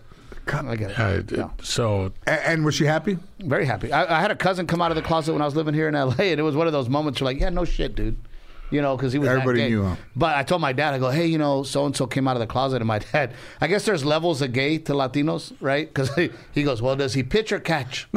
And I go, I think he pitches. Ah, boy, come on. I'm like, I guess there's levels. There's different levels. I know. I say the pitcher or the catcher. That's I don't still know. say He's- No, but that's a class move, man, and that shows a lot of intelligence on your part, socially, we're mentally. good. We're close. Yeah. I love him. He's good. It's all right. How is it working with your daughter? he's still making calzones. He still is. He still is. He's making like decorative calzones. He makes, you know, like Roosevelt Greer, big football player. He used to embroider, needle Oh, pull, yeah. whatever it is. And embroider. My son does the same thing now. He's got a regular job, But then it's his just hobby. as a hobby, he does this shit, and he makes what look like to me jogging shorts. Right. I call them banana slings. He does this, and he sells them, and I mean he'll make one. Who's his model? $75 to $125 A la madre. a pop. He's had them on the walks. You know there's a big show. This gay guy that has his own Runway show or ¿cómo se llama? La RuPaul? RuPaul. Yeah. He's done stuff for some of the models on RuPaul. He's been in magazines in Europe. He does. There you go. How is it working with your daughter? It's good. It's good. You know. Because technically, are you still the boss? Yeah. Technically, right? Yeah. Your producer, Executive producer. Yeah. does she know that sometimes she can't push on a boss level? No. She's pretty independent. I mean, you saw her, but I mean, I would have to say that she was acting in acting camps in the summer, which kids do like when they're 11, 12. She went to acting summer camp, and she was acting in school. And then when she got out of high school, she went to Second City. She got to Second City, so it's not unfamiliar to her. Well, I would watch her on TikTok. Yeah. She had a big TikTok following. So what's unfamiliar is the idea of TV every week But then, first it was the pilot. So if you don't get past the pilot, it's over, right? over, yeah. So then we got past the pilot and we did the 12. And in the 12, I'd say honestly, she had a couple moments where she struggled a little bit with the amount of work and with. But does she listen to you? She takes your advice. I on occasion. Because you've become a better actor. But yeah, but I don't tell her what to do about her acting. I let the director do that. So she works with an acting coach that's on the show. So she does everything that she needs to do to be prepared, and that's all that anybody could ask. For anybody. And I think she's good. I think she's good. I think she's great. If you look at her from the beginning to now, I think she's done incredibly well, and she's smart. But it also looks like you guys are having fun. We are having fun. That's what for me when I watch the show, and of course, and I know this sounds weird because I know you and I'm proud of you, and I know that sounds fucking weird. And I sent you a message. Sounds weird, yeah. But it does sound weird. It does sound weird. But I am proud of a fellow Latino that I've known for 20 years. Yes, that's true. It does sound weird. So I watched the show. It looks like everybody's having a good time. Yeah. And I loved watching the fucking old cast. Yeah, the old cast on amazing. Just them walking in the door. Amazing. Looked fun. And I could see it on your face of like very everybody emotional. was having a fucking great time. It was very emotional for me because... And Ernie's a Valley kid. Ernie's from Texas. He's from Ilsa, yeah. When we did the table read for the Christmas show, Belita was there and Valente was there, and Constance had COVID, so she wasn't there. So and she's still Juanota, dude. Yeah. So we're reading the thing, Juanota. and in the table, we do the whole scene where it says, "Well, you don't believe that it's really Christmas until there's like 10 people, family members here." So then I go to the door, and in the table read, just them two were there. And then I had to say, "Hello, family," and I couldn't say it. Like I started crying. Right. And I was like... Well, they're family. You spent years together. I couldn't say it. It took me... I said it, but it was rough because, you've been through the whole war with those people, man. Like, it's like a military... Like when you see somebody you went to Vietnam with... But also when I was in the trenches with them people. But when it's happening, you don't see it until after. Yeah. And you go, oh, man, what a... I've been driving through L.A. I had my son right here. At the hospital, St. Joseph's, right St. here. Joseph's. Man, I Is he drove. all right? Is he all right? He's great. My son. Yeah. 7 Oh, years you old. had him there. I had him Yeah, there. We yeah, had okay, him. good, yeah. I drove by, and when you're in the moment, you don't appreciate it. When I drove by today, I was like, oh my God, I had my son right there. Mm-hmm. To go back, right? So that, for you, it was like going back to, oh shit, you were probably scared, you were nervous. Every fucking rating period, you're shitting your pants. Yep. You're trying to figure it the fuck out. You're also trying to tour. You got every Mexican comic in the world fucking hating you. True. It's got to be hard. All true. See, if everything goes bad, I'm going to meet this gordo named Bill Carrillo. Yeah, we'll do a fucking podcast together. Yeah, I kept it together pretty much. I mean, But again, going back to your path. But to see her, but again, to your question, I just want to make, but to see her every day and to see her doing what she's doing, it makes me incredibly proud. Like I've never seen, well, not only I've that, never been happier or prouder. You saw these kids grow up. Yeah. And I saw mine grow up, and to see her do her thing is really incredible. I never would have imagined. It's crazy that it's become Americana, that fucking song. Yeah. Right? That song, your intro song, has become associated with George Lopez. Right. What, Lowrider? Lowrider. Yes. You fucking hear Lowrider, and the first thing that pops in my head is George Lopez. That's crazy. Isn't that crazy to put that into people's psyche? Yes. And it's not just me. It is crazy. That's insane, dude. It is crazy. It was my ringer on my phone, and they're like, "No way, come on!" I was like, "What ringer else? What else would it be?" And then you get shit because they're like, "Well, they're not even Latino." Well, fuck, I'm sorry, dude. It's a great But song. I'm gonna tell you this: War was not Latino, but in the music of that summer, if you're old enough to remember, '73. It didn't matter if they were Latino. It only matters now. Like back then, War was all African American guys, man, and they were fucking great. And Brenton Wood and all those vatos. Like, nobody ever thought, oh man, those dudes are black. It didn't matter in music, man. That's what I love about Freddie Fender, man. I'm so proud. I just learned today about Texas. War that they were fucking George amazing, Santana man. was Carlos's brother. I had no idea that they were brothers. Yeah. I didn't know that either. I just learned that right now. They didn't talk for a while. Really? In 2000, a few years ago when they opened up the arena in San Francisco, Santana did it and Ward did it, and I went over there to be with Carlos, and Jorge was there. So Jorge had a guitar. He was telling me about there's all these Japanese guitar knockoffs like that are Fenders and all, but they're from Japan. And Who's saying this? Jorge Santana. Me and him are sitting backstage. He was alive. And we're sitting backstage talking, took a picture of us. We got the guitar. I'm playing the guitar. And he's like, I'll get you one. And I didn't run The into... knockoff, not the good ones. But he said they're just as good, but they're knockoffs, right? But they're just as good. Like Same guitar. Same guitar. And he goes, I'll get you one. And I didn't talk to him after. And when he passed, he sent me a message on Facebook, which I never changed. I never checked Facebook. But he had the picture and had a guitar. I got you. It was the sweetest message from that night, and he'd already passed. So I got the message and I sent it to Carlos. And Carlos was like, thank you for sending this to me, because I got to see what my brother was like. How long did they not talk? They would talk. They got it back together, but they didn't still see each other a lot. Just because of touring, Yeah, or because he was made a Jorge comment. Santana. It was Carlos Santana. Somebody, the guy that was interviewing him says, I had a brother that played the guitar, and he was my bigger brother. He says, when I asked him for it, he'd say, get away from me, kid. He says, what was it like? And George says, that was the same way it was with Carlos. Carlos didn't want to help him when he was a kid. He says, but I also understand brothers. Like, yeah, fuck off. You're my little brother. and that's what it was. But it gives you drive, too, when you're the little brother. It's You're like, supposed well, to. fuck you. Chinga su madre. I'm gonna get fucking good at this It's shit. supposed to. Right? Yeah. But they didn't talk. But also, talking about dice with comedy, when kids stop playing for score and stop winning and losing, it changed kids. Everything. Like everybody got a trophy. Yeah. Changes It everything. changed kids when you don't have to keep score or you didn't have to try as hard. Participation trophy only. You know, In sports, when I played sports, I never won a championship, but I came close. But not winning and seeing those other motherfuckers win, and then you come in second place or not make the play or whatever, made me want to get better. And if everybody would have gotten a trophy back then, I'm not sure. it's not the same feeling. I'm not sure what the fuck would have happened to us. It's not the same feeling. In something, and I wasn't going to get that lesson from my grandmother or grandfather, but the guys that, not all your friends can be on the same team. So some of your friends are on one team and some of your friends are on another team. And you're on one team and they beat you. They're like, we beat you. Or you play them in the championship game and they beat you and you want to come back and you lose again and you lose You talk again. shit and, yep. If that doesn't Fire. inspire you to Fire. do fucking be better, not keeping score and everybody getting a trophy will never do that. Never. Yeah, and like, my son, I coach Little League. He's an amazing little baseball player, and he makes a great play. And I've always told myself, my face is not going to change whether he makes a good play or a bad play. I'm not going to get super excited. I'm not going to get super mad. Same face.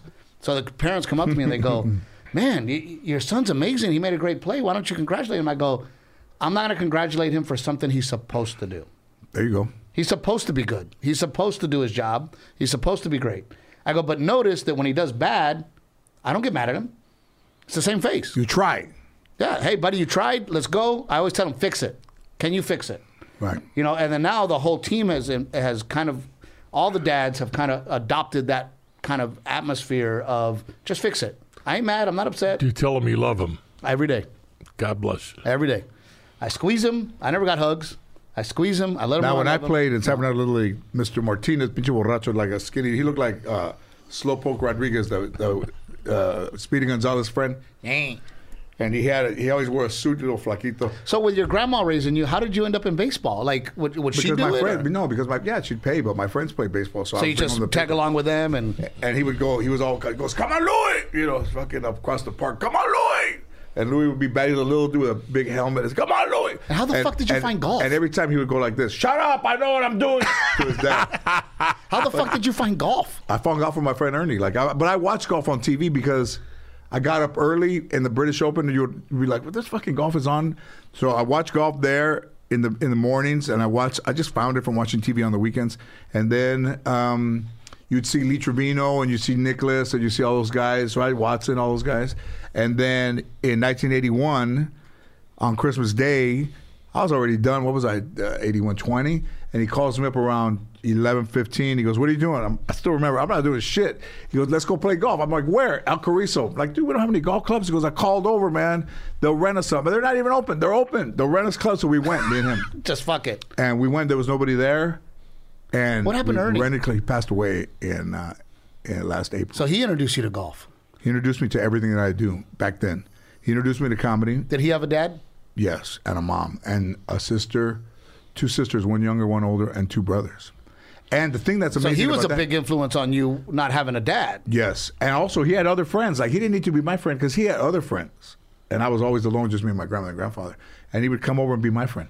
So in the beginning, he got me into comedy. He was the guy that said, let's go to the Comedy Store. And then he got me into golf. He got me into guitars, and he got me into Richard Pryor. Like one dude. I don't even know if I would have found those things on my own. But he gave me the 4 paths that I'm still on. Right. That's crazy, man. Yeah. You got to miss him. That's badass. Yeah. Because he's the homie from the homies, the homies. That's my first friend ever. Yeah. Yeah. It's a trip because I wasn't talking to him toward the end, but also he had his own life. And, he was a little flaky, man. But I think it was meant to be. I would always wait for him to go to the Comedy Store when we were 18. And then if he called me and say, hey, man, I'm not going, I wouldn't go. Because you're like, no, you got to come with me. Yeah, I had to have somebody come with me. But then after... It's gacho hanging out by yourself, dude. And after a while, I started to think, well, what's going to happen if this dude fucking doesn't go with me? I'm going to not do it because so I started to go by myself. And that's... When did you make the Ice House your home? I started going to the Ice House. Motherfucker, dude. When I was coming up, he was the king. He would have they had shrines of this motherfucker. 48 sold out fucking shows in a row, shit like that. The Ice House was like 84, 85, maybe. And I started to MC. But you think that's because you weren't at the Comedy Store, you were at the Ice House, kind of kept the industry off of you? I made it a point to stay away from the Comedy Store and to stay away from the Laugh Factory and the Improv. So I just hung around the Ice House and tried to get as good as I could be before I went over to those places. And when I did finally go to those places, I didn't go to the Comedy Store, but I went to the Improv, which is a tough room. But then when I went to the Laugh Factory, I was killing everybody. Because back then they would do, I always say when I moved to town, I never felt racism in Texas. It wasn't until I moved here. I moved here. Yeah, but how are you racist against you? Oh, because I moved here and all of a sudden it was, oh, great, you can do Mexican Monday at Laugh Factory. You can do Taco Tuesday at the Comedy Store. You can do Refried Friday at the Improv. Damn, I'm like, I just want to do comedy. Right. Can I just do stand-up? I'm a stand-up just like they're a stand-up. And George was a big inspiration for me because I remember watching you and I thought to myself, I can't do Mexican humor because nobody will ever be as good as George. So I don't want to compete with George. I don't want to do my mom, my dad, the Mexican humor because this motherfucker covered everything. You did. So he inspired me to go, I'm not doing that because I can't fucking touch this guy. And George Lopez is George Lopez, and I'm going to start doing my wife, my life different because, and I tell these young comics, I'm like, bro, George was doing that joke. I watch him, and I'm saying their punchlines. I'm like, guys, you're doing George Lopez jokes that I've seen George do already. And George wrote them and was doing it at a time when nobody was. What about when they make a meme and they use 7-Up or a hot dog and a piece of bread? I did that as stand-up a million years 30 years ago, yeah. Right. Where they go, my grandmother didn't buy hot dog buns. So I said, it's bread. It's the same shit. Look at this, George. Bread, hot dog bun. She folds it. Bread, hot dog bun. It's the same shit. So I also understood as I got older why you didn't want Latino comics opening. Because it was this, they were trying to do you, and then now you got to go up and do you. Everybody that I used. Am I right or wrong? You're 100%. Everybody that I used that was Latino or say, of color, eventually started to inherit some of my traits in the way that they talked, in the names that they used, and in the sense of their delivery. And I would look at Ann and I would go, there's another one, because they would have the same cadence that I had that they didn't have until they started working with me. But it's also hard because for us, I always laugh when, these young black comics, they go, oh my God, this young black comic, he does all these great impressions of these famous black people. And I go, well, I don't have any famous Latinos to do impressions of. Yeah. But George and Paul. That's it. I got 2. So, of course, I'm not going to be a good impressionist. You're a good Paul. Hey, you know what? Hey, sometimes, ¿sabes qué, vato? Sound like him. I'm so tired of George Lopez, bro. He is tired of me. But it is, for me, I said, I thought to myself, I will never be able to do what this man does as good as him. It's impossible. I was born in fucking 78. He's walking on stage in 78. Yeah. How the fuck am I going to catch up to this guy? But I think maybe I wasn't always the most helpful individual back then.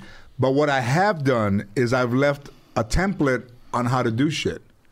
and then it's somebody's duty to go and do it. Exactly. Correct. And Exactly. that's the legacy. Is I left the legacy for guys to follow the fucking crumbs the path that was there. You crack the door. It's our job to kick it open. Go get it. Don't blame me for what he didn't give me. Get up off your ass and do it. Well, I've changed. It's that simple. You had to do it without somebody leading you, and now it's. But it is up to us to the Ralph Barbosas of the world to turn around and go, hey man, I want to make the path for you easier. But nobody knows who that motherfucker is. What are you saying his name, man? Look, I think he's great, and I'm doing it wrong to say, Aaron? I'm doing exactly what I'm preaching. Is What do you mean you don't can know we him? bring this kid up? Right? Have you heard of him? Okay. Is it wrong for me to say, why do you keep bringing his name up and nobody knows who he is? It's funny to me. And I don't mean it mean. I'm saying. The man on the payroll. No, Hey, but, whatever you say, I mean, George. but you look out for yourself. That's what we look out for yourself. But I also want to look out for others, and I also want to make the path. I don't think easier. that's a right. I don't think that's the right. I don't think that's the right thing. I look out for myself and my family, of course, but I also want to make the path easier for the next guy. You know what? I think that's. You don't think so? I don't. No, I really don't. You made the path. You've got to secure that path. You're not helping him if you're making the path easier for him. There you go. He's got to make his own path. He's got to make And it not right. even Ralph. I don't know who he is. And I don't want to make him suffer, but you're not doing him anything by making it easier. I disagree. I mean, you look at Richard Pryor, who championed Eddie Murphy, who, when Eddie Murphy walks into... I don't think he did. He did. And when Eddie Murphy walks into ABC and says, hey, that's fucking Earthquake, I think he's fucking great, he needs an opportunity, I don't see anything wrong with that. I think that that's a good look, and I think that it helps. You putting me on this show helps me. But also, if you don't deliver, I I appreciate can't it. help you. I don't disagree, of course. Like if you can do deliver, the work. I don't help those that don't help themselves. right? Yeah. Yeah. And that becomes the thing. Is But like that- I said, I don't help those that don't help themselves. I'm looking for that young guy that's working hard, that's trying to make it. If I can get him to open But for you're me, fucking trying to make it. Like, why are you trying to help with some dude that's trying to make it? Like, you need to make it. I made it. Life's good. So you don't want to go any higher than Of where course you are I right want to now. go higher. Of course. And I'm going to continue to go higher. I'm not in the business, but if you want to go higher, then I would believe, just like in anything, every other aspect Well, of if you're life, not in the business, why you got to giving fucking advice? concentrate. You got to concentrate on making yourself. You want to go higher? look, 1,000%. Then concentrate on yourself, making yourself higher. Of course. And I'm on stage every single day, getting better, getting stronger, getting funnier. If that's I what's will going to make you. I will say something about you. First of all, I don't think you should be worried about anybody else, especially Especially some Gordo who's not in the fucking business. Jeremy come on, Jeremy Barbasol. That's his name. I don't know who he is. I don't mean any disrespect, but I don't know who he is. But also, when they come, I think you have to prepare for the future and not expect somebody to come and get it. Like if you say, hey, I have a treatment with me and my wife, or parents, our kids are, we gave them too much already, they're young. How are we going to prepare them for the real life? And you and your wife do this thing. It's I Speak Wife. I like I Speak Wife as a title. I think it's a great title. Yep. I love. And you got friends. You work in whatever is common. I wrote a script. I'll send it to you. All right. It is me and my wife working together, and I am a marriage therapist, and she is my secretary. Do you think that's a right profession for you as an actor? It's hard because I think you has to be generally around something, right? Well, and again, I trust your expertise as well. Right? When they came to me for the first show and they said, "Well, what are you going to do? What's the show going to be about?" And I said, "This how simple. This how I worked with my grandmother at RCA, became Sperry and Van Nuys, right? I worked with my grandmother worked there forever, and she got me a job there, and we made that." basis of- Powers Brothers Aviation. They made landing gear. Right. We went to an aviation place in Sylmar and saw a real place, saw a guy that was a boss, saw the guy, the workers, and then we made that the place where I worked at an airplane parts place. Right. And I worked with my mom. And the pilot was that my mom was checking in her friends, which my grandmother would do, checking her friends, punching her friends. Right. I remember and I'm that. Like, and I'm like, what are you doing? Punching in my friends, but they're not here yet. Shut up. And you have a decision. I became the boss, or they moved me up, not to the boss, but I became a supervisor, whatever. And the first day was the day where I had to be a supervisor for everybody I worked with, and my mom was punching in everybody. And then the bosses came to me and said, you have to fire your mom. A la madre, right. Just to see if I was management material. And at the end of the show, I said, I fired you. She said, I quit. I fired you. I quit.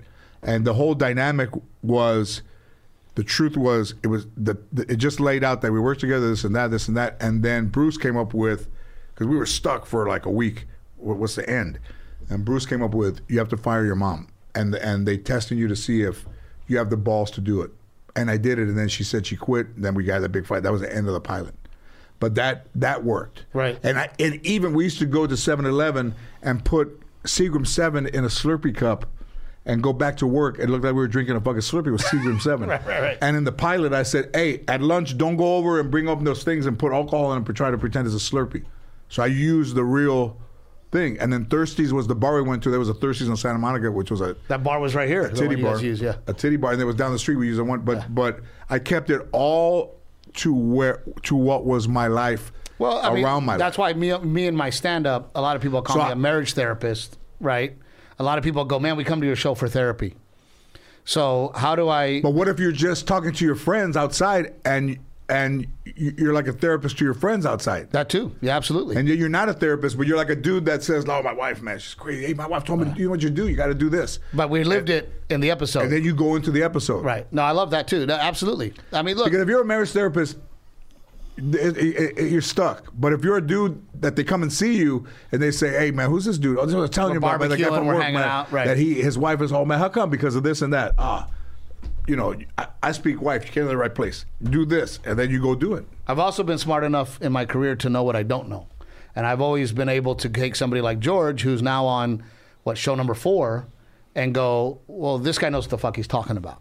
I'm willing to listen and learn from somebody that has already gone through the process.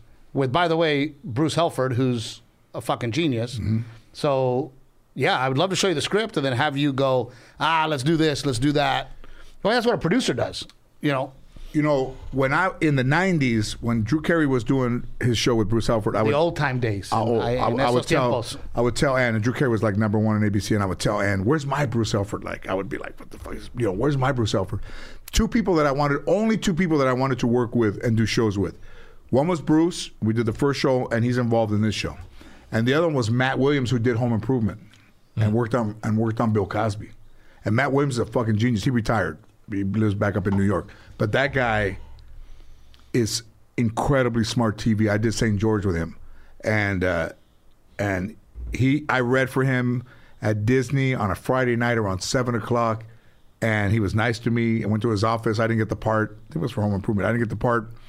And he was nice to me, and I left. And I remembered, man, that guy's fucking great. That little beige, all sweater, like a cardigan. He had his own. Oh, that's when you know they have monies, right? When they're in sweats, the whole thing. And those two guys I did the show with. So it's everything is possible. Everything's possible, and it can come out of nowhere. Like I didn't have this idea for this show. Debbie did. So mine's TikTok. Yeah, and did that where. I don't know if you remember. I was with you opening at Cap City in Austin. Yep. And you were like, I gotta go. Sandro's picking me up, and I'm gonna go hang out with Sandra Bullock. And I was like, holy shit. And at that time, she was dating Bob Schneider, the musician. That's right. And George was like, later, puto. And I'm like, that's right. But it was so cool. We went to go see Bob, yeah. It was so cool to see all of that happening for you. But as much as people tell me, wow, you've made it, right? They tell me that. Oh, you're doing so great. I don't feel that. I feel this. I thought you were content, cabrón. I'm happy in my family. I'm happy with my marriage. I'm happy with the roof over my head and making money. But I have this fire inside me to continue to work. If you were a baseball player, would you be happy only making it to the AA? No, I got to go to the pros. You got to get a shot. 1,000%. I deserve to be there. I deserve to be there 1,000%. And when I go to next week, I'm in fucking Reading, PA, sold out. And there's 3 other dates in PA, completely sold out. And I'm sitting there going, oh, look, I deserve to have that show. I deserve to have that movie. What day do you leave? Not till Monday morning. Oh, you leave Monday morning? Yeah. Which, by the way, I just read for a movie that you're in with Eva Longoria. You were already, I think you're already cast in it, and I just read for it. They love me, not for that part, so maybe I'll get another part. So I'm excited about it. What part is it? I was supposed to play. Well, the part I read for was Eva Longoria's husband. And how come you're not right for it? I don't know. We got a note from CAA saying that we love him. We think he's great. We think he's hilarious. We might have something else for him in the movie. We don't think he's that guy. But that's been my whole career. Like, I can't tell you how many times I walk into an audition and they go, "You're not Mexican." And I'm like, what the fuck does that mean? Do you think that you should, well, how could you be Mexican? You think you should put some... I need a fucking leaf blower. What do I need? What do I need? But again, What would make a... how many times Hey, I I don't know. When you see him, do you see Mexican? Yeah. How You? come? Because of his shirt? Because he has a hickey? Oh, this is my own shirt brand, by the way, George. It is? You have your own shirts? Yep. Okay, you have to say. What is that? I got some for both you guys. I'm going to send them What out is for that you on the guys. what is that on the inside? It's the Guayabera. Oh! It's the Mexican Guayabera, Mexican Guayabera. with a Western yoke. Yeah. It's my Tex-Mex shirt. So, says Trevi on the back. See that right there? That's Yeah. Oh, that's there you brilliant. go. Yeah. I got them in black, white, He's got the pink. boots. Yep. Boss, hello. Custom. All right. You want a part of that movie? I'll call Marvin. Did you I would read for love the to, director? man. Or you read for... I did the video on it and sent it in. So they've already seen it. I'd love to be in that movie. I think my kid would love to see me in that movie. All right. It's a good book too, right? It's a great book. And I had no idea. I told my wife, I go, I don't know what this is. And she goes, you've read that book. And she showed me the book. I'm like, oh my God, I read that to my son all the time. Well, not anymore. He's 7. He's too cool now. He's big time. Yeah. Let's see if I can do that. It'll be fun. It'll be fun. And I was even already- I was Longoria's already- from Corpus. I was already in it though, but it's adapted from a kid's book. Yeah. That is a great kid's book. Yeah, it's a great book. Alexander and Terrible Day. Terrible Day. Of Alexander. And the guy Marvin who did Hentified is directing the movie. Big movie for him. Disney Plus. And he's a movie. Texas guy, right? Yes. That's what I heard. He's a Texas guy. And it's his first directing part. Oh, I didn't know that. So let's see if I can't get you in there. Well, they love me, I think. Yeah, but you never know. I mean, look. Look at fucking Trump Jr. over here. They love me. They all say it. I'm great. I've learned, and I think, George, you probably feel the same way. I do the best I can, and then I just leave it in the past. But have you taken acting lessons? I have taken acting lessons with Leslie Kahn here in town, and my wife, because she went to Tisch, Yes, yeah.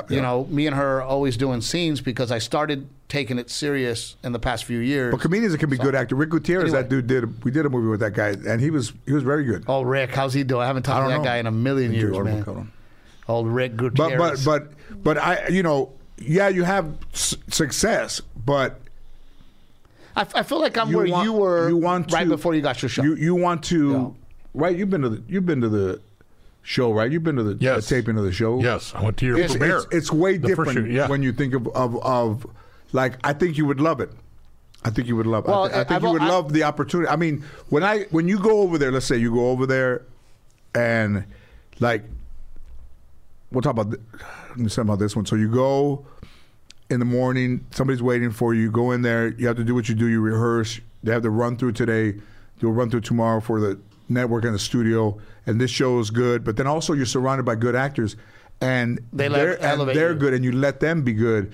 And it's like today in the morning, we had some issues with stuff, and I brought the actors together, and then they tell me, hey, don't tell the actors anything. You're riling them up, but they're not robots. You have to tell them a little bit of what's going on. Yeah. And I end up saying, but look where we are, and look what time it is, and look where we are, and we could be doing anything in this town, and here we are. But that And comes we with got picked up. confidence We had from a back you. nine. Yeah. Right. So you want a leader that. Right. So you can say, Been there, done that. whatever we think we have issue-wise are nothing compared to the opportunity that we have. Take a look around. And you don't want to destroy that because you can become the guy who bitches cancer. about everything. And I told mine, as I told everybody, a little comment here gets in the wind, and then the studio hears and the network hears, and they start And then you're hearing a that shit. problem. They start going, well, what are they over there? Are they working hard, or are they bitching about everything? That they not see the opportunity, or do they just want to complain every week? And that's how it gets. And we don't want to be people that complain every week. Ratings are good. Oh, ratings solid. Good. I'm glad. I was. And with Peacock, which I'd have streaming the first time, so they're good already. Like SWAT beats us by just. So how does that work? 0.1. Do they add both? It comes on Friday and then it goes to Peacock the next day. And then when it's on Peacock, it triples the ratings. That's what I was going to ask. That's so what all the kids watch They streaming. watch it on. If I were to watch it here, and there's 2 million that watch it here, then there's 3 million that watch it. 7 million, 8 million. That's fucking awesome. Well, you know, and when I watch the, and they're watching for Mayan and her boyfriend and those things like dealing with anxiety or dealing with this or not speaking Spanish. You have a kid that doesn't speak Spanish, so the stories are of not necessarily about me so much as they are about being younger and then the grandson. So I'm the anchor, but the stories are really about them. I was impressed in your humility and the fact that you were willing to play somebody that was unsuccessful. Mm-hmm. That's, you know, when I watched the pilot, I was a little hesitant to, all right, where's George going to go with this? The beginning of the show, I'm like, okay, couple great jokes, boom, boom, boom. That last scene, or the last, what do they call it? The last, I'm blanking out. The last act, yeah. The last act, when it all comes together with you being a cagapalos and your daughter coming in and you admitting, hey, I have fucking problems. Right. That to me was very admirable, and got to be a little bit hard for you to be as successful as a man as you are, to be able to take a step back and go, okay, I have to play somebody that's a loser. It's a little bit tough, and I think that with some things that have was that your idea or whose idea was that? The idea was to have it be about the years that we didn't talk, and getting back to being in each other's lives. But I would say that... But it mirrored a little bit of your life. It mirrored a little bit of life. Being on the road and... Yes, but also I would say that it's a little bit harder on my end than the actual part of it, I would say. But it works for the TV. Well, and I learned from actually watching your daughter on TikTok that you and your ex-wife have a great relationship. Ish. I don't know, man. Because on TikTok, she's always like... They act like they're not fucking married, but they still act like they're fucking married. Yeah. You know, so I also enjoyed the realism of the ex-wife being in it, and the because at the end of the day, it has to have heart. But that's right. And at the end of the day, that's all you have. Like when they take that show away, I mean, are Maya and I going to be talking? I would hope so. Right. And today I walked her out, or we walked after, and yeah, it's not. You think when you dream about a show that it's everything, and it's something, but it's not everything. But it's everything you can get out of it, but it still shouldn't be everything. Like it shouldn't be your whole life, but it should be part of your life, but not everything. And in the beginning, I thought it was everything, and I thought I was the boss. I wasn't, and I thought it was a family, and it wasn't, and I thought it was, it wasn't anything other than a sitcom.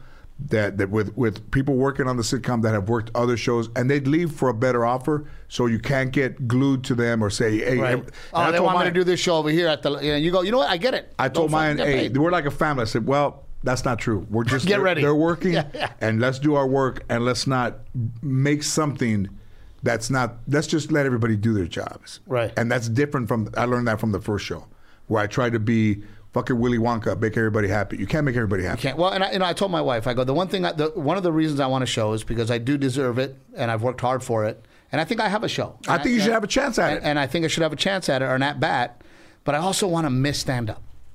Right. There's weeks where I fucking go, and of course I perform, and of course I give the audience everything I have. But I know what you're going to say, but it is tough for people to, it is tough for a comedian to be on that. It's hard, man, and there are weeks where I'm like, fuck, another show? Fuck, man, I'm just going to go drink. Right. I can't wait to get this show done because I'm not at home. I'm stuck in a fucking hotel room. I'm just going to get smashed tonight. We call it Blackout Friday because fuck it. I'm a blackout tonight because I'm away from my family. I want to miss. So when I take a week off or 2 weeks off and I get on that fucking stage, the fire that comes out of me, the excitement, and then I'm on edge because I'm like, oh shit, do I remember my bits? Right. And I'm a little sharper. So I told my wife, I go, man, a movie break or a TV show break so that I could be creative in another way. Yeah. So that when I come back to stand-up, I'm fucking jazzed. Have you ever done a movie? Never done a movie. Never done a TV show. No. But that's also my fault. When I was 20 years in, I'd never done a TV or a movie or a movie or TV show. Right. So I was 81, 99, 8, 98. But I had the same idea you had where I go, I'm going to become a great stand-up. Right. That's my goal.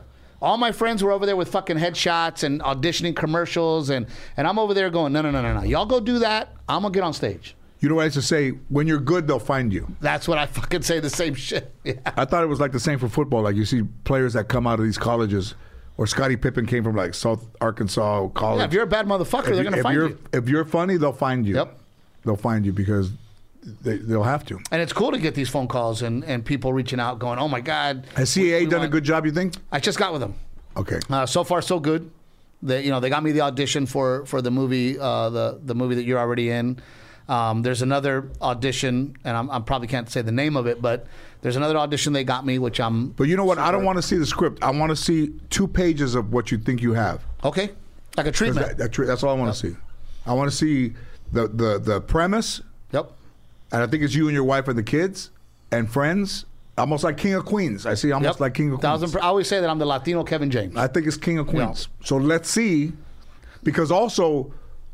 Dice Clay had a show, Bless His House. Oh, yep. With Kathy Moriarty and Dice. Bruce Helford did that show. Yep. I didn't know Bruce did that. And it came out and it was good. It was really good. But Dice was a comedian at that time, and he didn't understand the politics of the sitcom. And he didn't like Bruce. He was calling him names and this and that. But the show got off to a good start. I watched it. It was calling Bruce names. Yep. And he was bitching the whole time. Because he was a comedian, and now you're in a sitcom format, but you're also in a sitcom format with the dude that did Roseanne. Yeah, one of the biggest shows of all fucking time. He was a big showrunner. And then you're degrading your showrunner, which I've never done to Bruce. Right. Bruce and I saw him yesterday. Gave a Christmas birthday present. I always tell people, the smartest thing ever happened to me was people told me I was dumb. That's been the biggest blessing. Because if I feel dumb, I go, tell me what to do. Tell me how to do it. He was fucking bagging on Bruce, talking about the script. The script ain't shit. It ain't shit until you film it. So in the beginning, there's rewrites, this and that. Might not go the way you want it. And he's bitching and complaining. But it's on the air.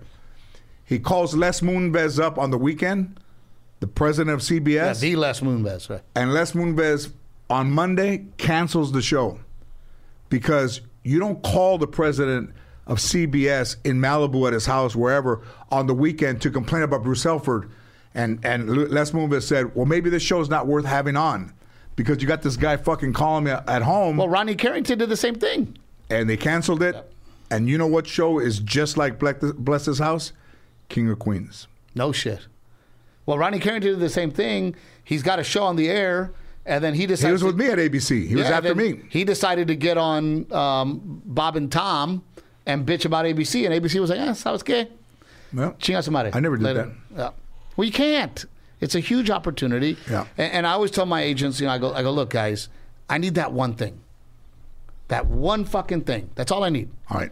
You know what Cheech told me in like 99? Cheech said that you need to get that one thing. And once you get one thing, you turn that thing into another thing.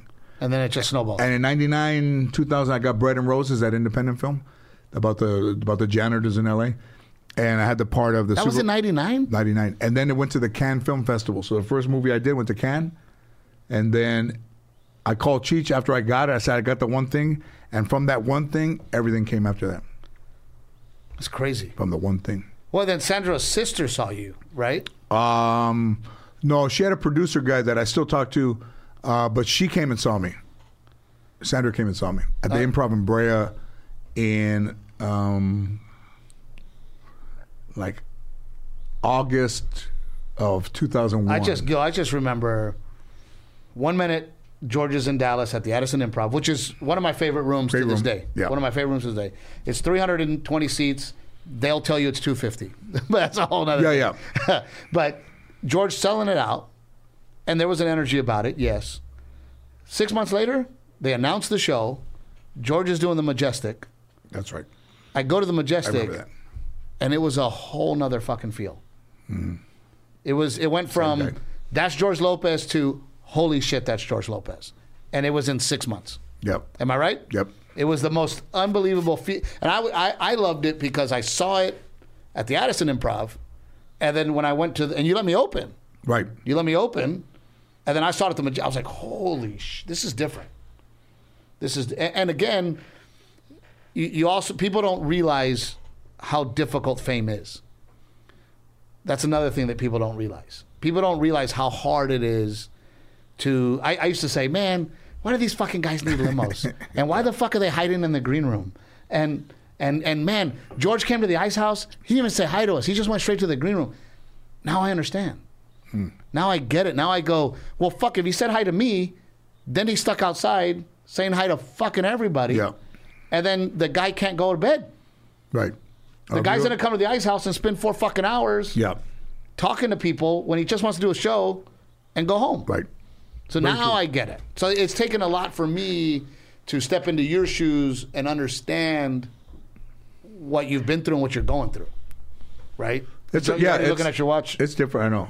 Yeah, quiere dormir, 6:30. No VHS tonight. No, No nothing. VHS. No, but I mean, Vibrated. Every night I see Gil watching his documentary. But I mean, it's but there's a lot of guys that get there and come back, and of all colors. And I would see those guys at the Laugh Factory, like they would say, "Hey, I got a development deal," and they go get it, and They they come pop, back. They're and not then- even development deals anymore. You get an opportunity, but you have to have something prepared, or you're not even going to get a bite. Like they're not going to write.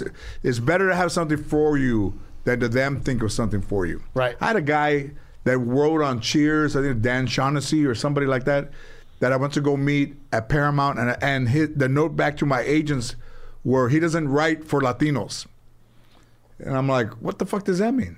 Like, just write. Are we people? Is it funny? Right. Just write. Bruce never said, I don't write for Latinos. Bruce is like, whatever George writes down, we'll work around it. And he even called Peter Roth, the president. He said, you have to make this guy a creator, because what I have is not what he's giving us. And he's giving us the whole show, and I don't feel right putting my name as a creator without, because they don't make Right. first-time Show people guys, right. creators, because that's where the money is. And he fought for me to be a creator and for my points in the show, and that's. Well, because you were. I mean, you were. He You said, were. I- The, he you said- were that voice. He said, "I'm not. This isn't me. I can't. This is him. The grandma, the mom was my grandmother. The wife was my wife. Ernie By was the my way, best friend. what a brilliant cast with your mom, with your grandma. Well, who played your mom? Yes, Because amazing. that she was woman- she was a SMU, Dallas theater actress. Phenomenal actor. Went to school, acted incredible. Trained actress. Tom Cruise. Trained. Amazing, Yeah, it's- amazing, and a great person to be around. And then all Ernie was the dude from Blood In, Blood Out. That's right. He was the cholo from Blood In, Blood Good Out. solid actor. So, he was great in Aaron Brockovich. That's right. And even when the show started, since they were all kind of actors, they were a clique in themselves. Like, they would go have lunch without me. Like, I would go to my room, but they would go have lunch and come back as a clique and then go back out as a clique. And I was like, all right, these motherfuckers are like, They're their thing. they're there. It's that thing. And then they said, well, you can't count on anything because this is TV, and we've had TV opportunities before, so you can't count anything. I said, you know what, motherfucker, you can count on this. Let's do it. I'll fucking tell you can count on this. We'll see. But it's And it's when history. we got picked up for the back nine, they never looked back until we were done. 120. Y'all did 120? We got this one, the back nine. I would think the same thing. I would think that we're not going to look back until we're over 100. Let's knock it out. Knock it out. That's awesome. And in that, which I didn't do the first time because I was sick, had kidney disease, but in this time, I'm going to produce other shows. Like those two girls that were in here, Mary Aaron? Yeah. The two girls that you can't tell if they want dick or not. Yeah. Si le Like, gustan or no. I think they might suck a dick, but you never know. And George just Como got le gustan las canceled. mujeres, but You they- never if know. you see a Scissors palito, or lo que es. I mean, if you saw it, would you pull it or would you repel? Who cares? So who cares? So they remember we told about the show. Aaron, I probably don't give a fuck. He's a fucking Bill Burr's coming to the fucking But it's cool to see Al Madrigal on your show. Yeah. I mean, there's a guy that's doing big things in TV and movies, and all things comedy. It's all fucking Right. Al, man. The guy's a monster. So is he doing things in movies? Is he doing big things in movies? He was in Morbius with Jared Leto. Yeah, he was a cop in Morbius. Yep. He was Ben Affleck's sidekick in The Way Back. Yeah. Two fucking blockbusters. Did you see those? No. No. I know, I'm kidding. But Al's amazing. But also those two girls that they met here and they were from the same area. They didn't know each other. Remember I told them to go right? Yeah. They wrote a script and I sent it to the girl from Blue Beetle, Melissa, because she's in that age, and she said they're amazing. and this script is funny. I think we can sell that one. They just did it. About living in Charleston, yeah. And Charleston, they did it. Virginia. Everybody that comes in here, I say I'm gonna help them, but I'm gonna help you. Well, okay. You do the treatment, and I'm gonna call Marvin about the movie. Yeah, absolutely, man. All right. Look, again, my journey, And we talked a long time ago about something we didn't agree about, but I called you and we worked it out. Absolutely, and again, it's hard to understand when you're not in the shoes. And I've always said this about you: there's nobody ever going to be funnier than you when it comes to Chicano humor. There's nobody. However, I've always felt, just like the black community, that we need to be represented everything that it means to be Latino in this country, right? And I always tell people, and I don't begrudge. I don't have the like the template of Chicano humor. Like it's what humor is humor, whatever. Humor is humor, and your life is your life, and my life is my life. That's right. And I always tell people, look, man, I grew up with a solid Vietnam vet father, hardworking mother. We were never on welfare. We were never. I mean, we didn't have big house, but my perspective on my life is very different than yours. I think his dad is a okay. conspiracy theorist on his show. Always coming over. Let me tell you what happened, mijo. Right? They go, oh, did you hear about this? Is that what they told you it is? They're testing people, man. They're cutting parts of people's necks out and testing them. You'll see. Yeah, there's a chip in the COVID vaccine. There's a chip, mijo. He's anti-vax. Anti-vaxxers are conspiracy theorists. There's a chip. They're tracking us, right? It is. Yeah, it's funny, true. man. So, but you got to have those defined characters, Yes. right? That when that character walks in the room, boom, That's right. they're going to hit a home run. Yeah. Right? So like everybody loves Raymond. Brother. I think you look at it like that, and I think you just make it a treatment, and things get bought on treatments. Absolutely. And look, we're at a point now where if it's good, people are going to find it. That's right. And there's a million ways to find it, and they will find it. And you have to be. Yeah. I mean, who would have fucking thought Paramount Plus would have Yellowstone, one of the biggest shows? Amazing. But the biggest show on TV. Biggest show on TV. People found it. Yeah. And is it simple? Do you watch Yellowstone? Yes, I do. You watch all of them? All of them. I'm all caught up. Is it good? You watch it? It's a great show. It's. I always say it's Sons of Anarchy on horses. Okay, which show's better, The Sopranos or Son of Anarchy? Sopranos. All Which day. show's better, Yellowstone or Sons of Anarchy? For me, Yellowstone. Yellowstone. Whoa, is Yellowstone better than The Sopranos? No. I would have to agree. You see The Sopranos? Tim doesn't do anything. Tim doesn't watch anything. Yeah. Sopranos are good. Yeah. Sopranos is great. Great show.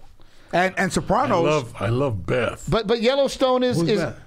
Beth is a Sucia in Yellowstone. Oh, she's badass. Joe She's Nipples the or no? daughter. Oh, yeah, they she show had Nipples, big- yeah. Pa' no tener Check pelos, that, yeah. And you know what's weird about She's that? ready, and she kicks ass. She played Costner's sister in Draft Day. And now she plays his daughter. And that guy Cole Hauser, Rip Wheeler, whatever that guy's name is. Cole Hauser from Dazed and Confused. Cole Hauser's been around forever. Forever, since Dazed and Confused. Huge star. She come up with a line in front of Kevin Costner. That's her dad. Stood there. Says, "What am I going to?" I remember the first time I told you about when I was involved in a threesome. Now, what kind of daughter goes up and tells her old man? What's the premise of Yellowstone? Fuck, I don't know. It is literally Sons of Anarchy with horses. This guy owns this ranch, and everybody's coming into town to take his fucking ranch. From the Indians, the Native Americans want it back, and all the developers are coming into Montana to take it from him, and he fucking fights them all off and kills all them motherfuckers. He's killing people? Oh yeah, take them to the train station. Chinga su madre. Can you get away with killing people? But like that? again, how are there no Latinos on horses over there? But what Every ranch I've been to, there's fucking Mexicans on horses. You know every what? ranch I've been to, the see- Mexicans are the horses. They carry the fucking people in their backs. I don't worry about stuff like that. I really don't. If it's good, it's good. It's good. What do you mean don't worry about stuff like that? You don't give a fuck. You go to a restaurant with what they're using to cook it. I'm 73 fucking years old. How many years left do I have to worry about shit like that? Probably 2. Hey, if it's Might be a one entertaining, hour. if it's entertaining, What's the over-under? if Cabrón, it makes $100. me laugh, if it gets So you me don't turned on- overthink it. You're just like, No, I just watch it and accept it for what it is. I like the they did the 1880 too, which was the I didn't see that one the yet. prequel. Yeah, they're doing the But Yellowstone is one of those. If you watch, 1893. I haven't watched any of them. I was on did the Today Show. Hey, and the- George and got the cowboy hat. Next time we see him. Hey man, what's going on? And I did Jimmy Fallon the same day I did the Today Show with Cole Hauser. yeah. And when he walked in, all of you guys were like, "Oh, Rip. I always say I'm lowercase Rip. I'm the little baby Rip. But it's that good that It's a good show, man. It's a good show. No, I enjoy it. It's a good show. My wife, I'm gonna watch she it. likes it. She's in love with Rip. I'm in love with Beth. Beth is a she's a bad bitch, right? She's a bad bitch. And I love her. Yes, she does. And she talks so much shit, dude. She does. fucking And puts she's a people in fighter. place. No. Fighter brought out, hey, come, let's go outside. Dude, they torture her and she don't give a fuck. She's Fucking like, hits out there and throws chingazos. How much land does this guy have? thousands of fuck. acres. Oh, in and they Montana. want it? Oh, yeah. It's right outside of Billings. I wonder who created it's that the thing. yellow Taylor Sheridan, who was on. Matter of fact, he was on Sons of Anarchy. They just announced that's that a the good- house that they use, the Dunn that? residence, that they really use in Montana, you can rent it. If you want to he take was in it, Sicario. Yeah. $36,000 a night. So For you what? rent What'd I their miss? house. Yeah, you can rent the house. Oh, that the Dunn house. residence. Yeah, But it's not in Montana, right? yeah. Because I know they shoot a lot in Utah. It's there. The land they give you people to work at. Everything takes $36,000 a night. And then the dude's doing a spin-off in Texas with the 666 rant. I'm like, this guy's Wow. it's fucking I know. unbelievable. He's like Shonda Rhimes. I don't know who that is. So. She did all the, which ones? Grey's Anatomy and all the other ones. I don't worry about all paid that in shit. full. Paid. It's entertaining. I like it. Thanks for coming by, man. Man, it was a pleasure talking to you, Awesome, dude. George. Yeah, and, there's still a lot more to talk about. absolutely. And I just, man, I just love the history and the things that you've done and Thank you, accomplished, brother. man. Thank And it's all well deserved. And sir, you have made it. And you are el Thank chingon. you. I'm Well, el rey, but you're el chingon. Let's see what we can do, man. Let's see. I love it, man. Well, let's start with that movie, but We'll figure it out. and then we'll go to the idea for the show. But I Yes, think sir. Sarah, I'll help you out with that one too. You got it, man. Thank you. Gil, pleasure meeting Thank you, you. my It's a friend. pleasure meeting you. I'm Motherfucker's 1 foot out I'm the door already. I'm just glad I don't have to worry about all this shit. You know?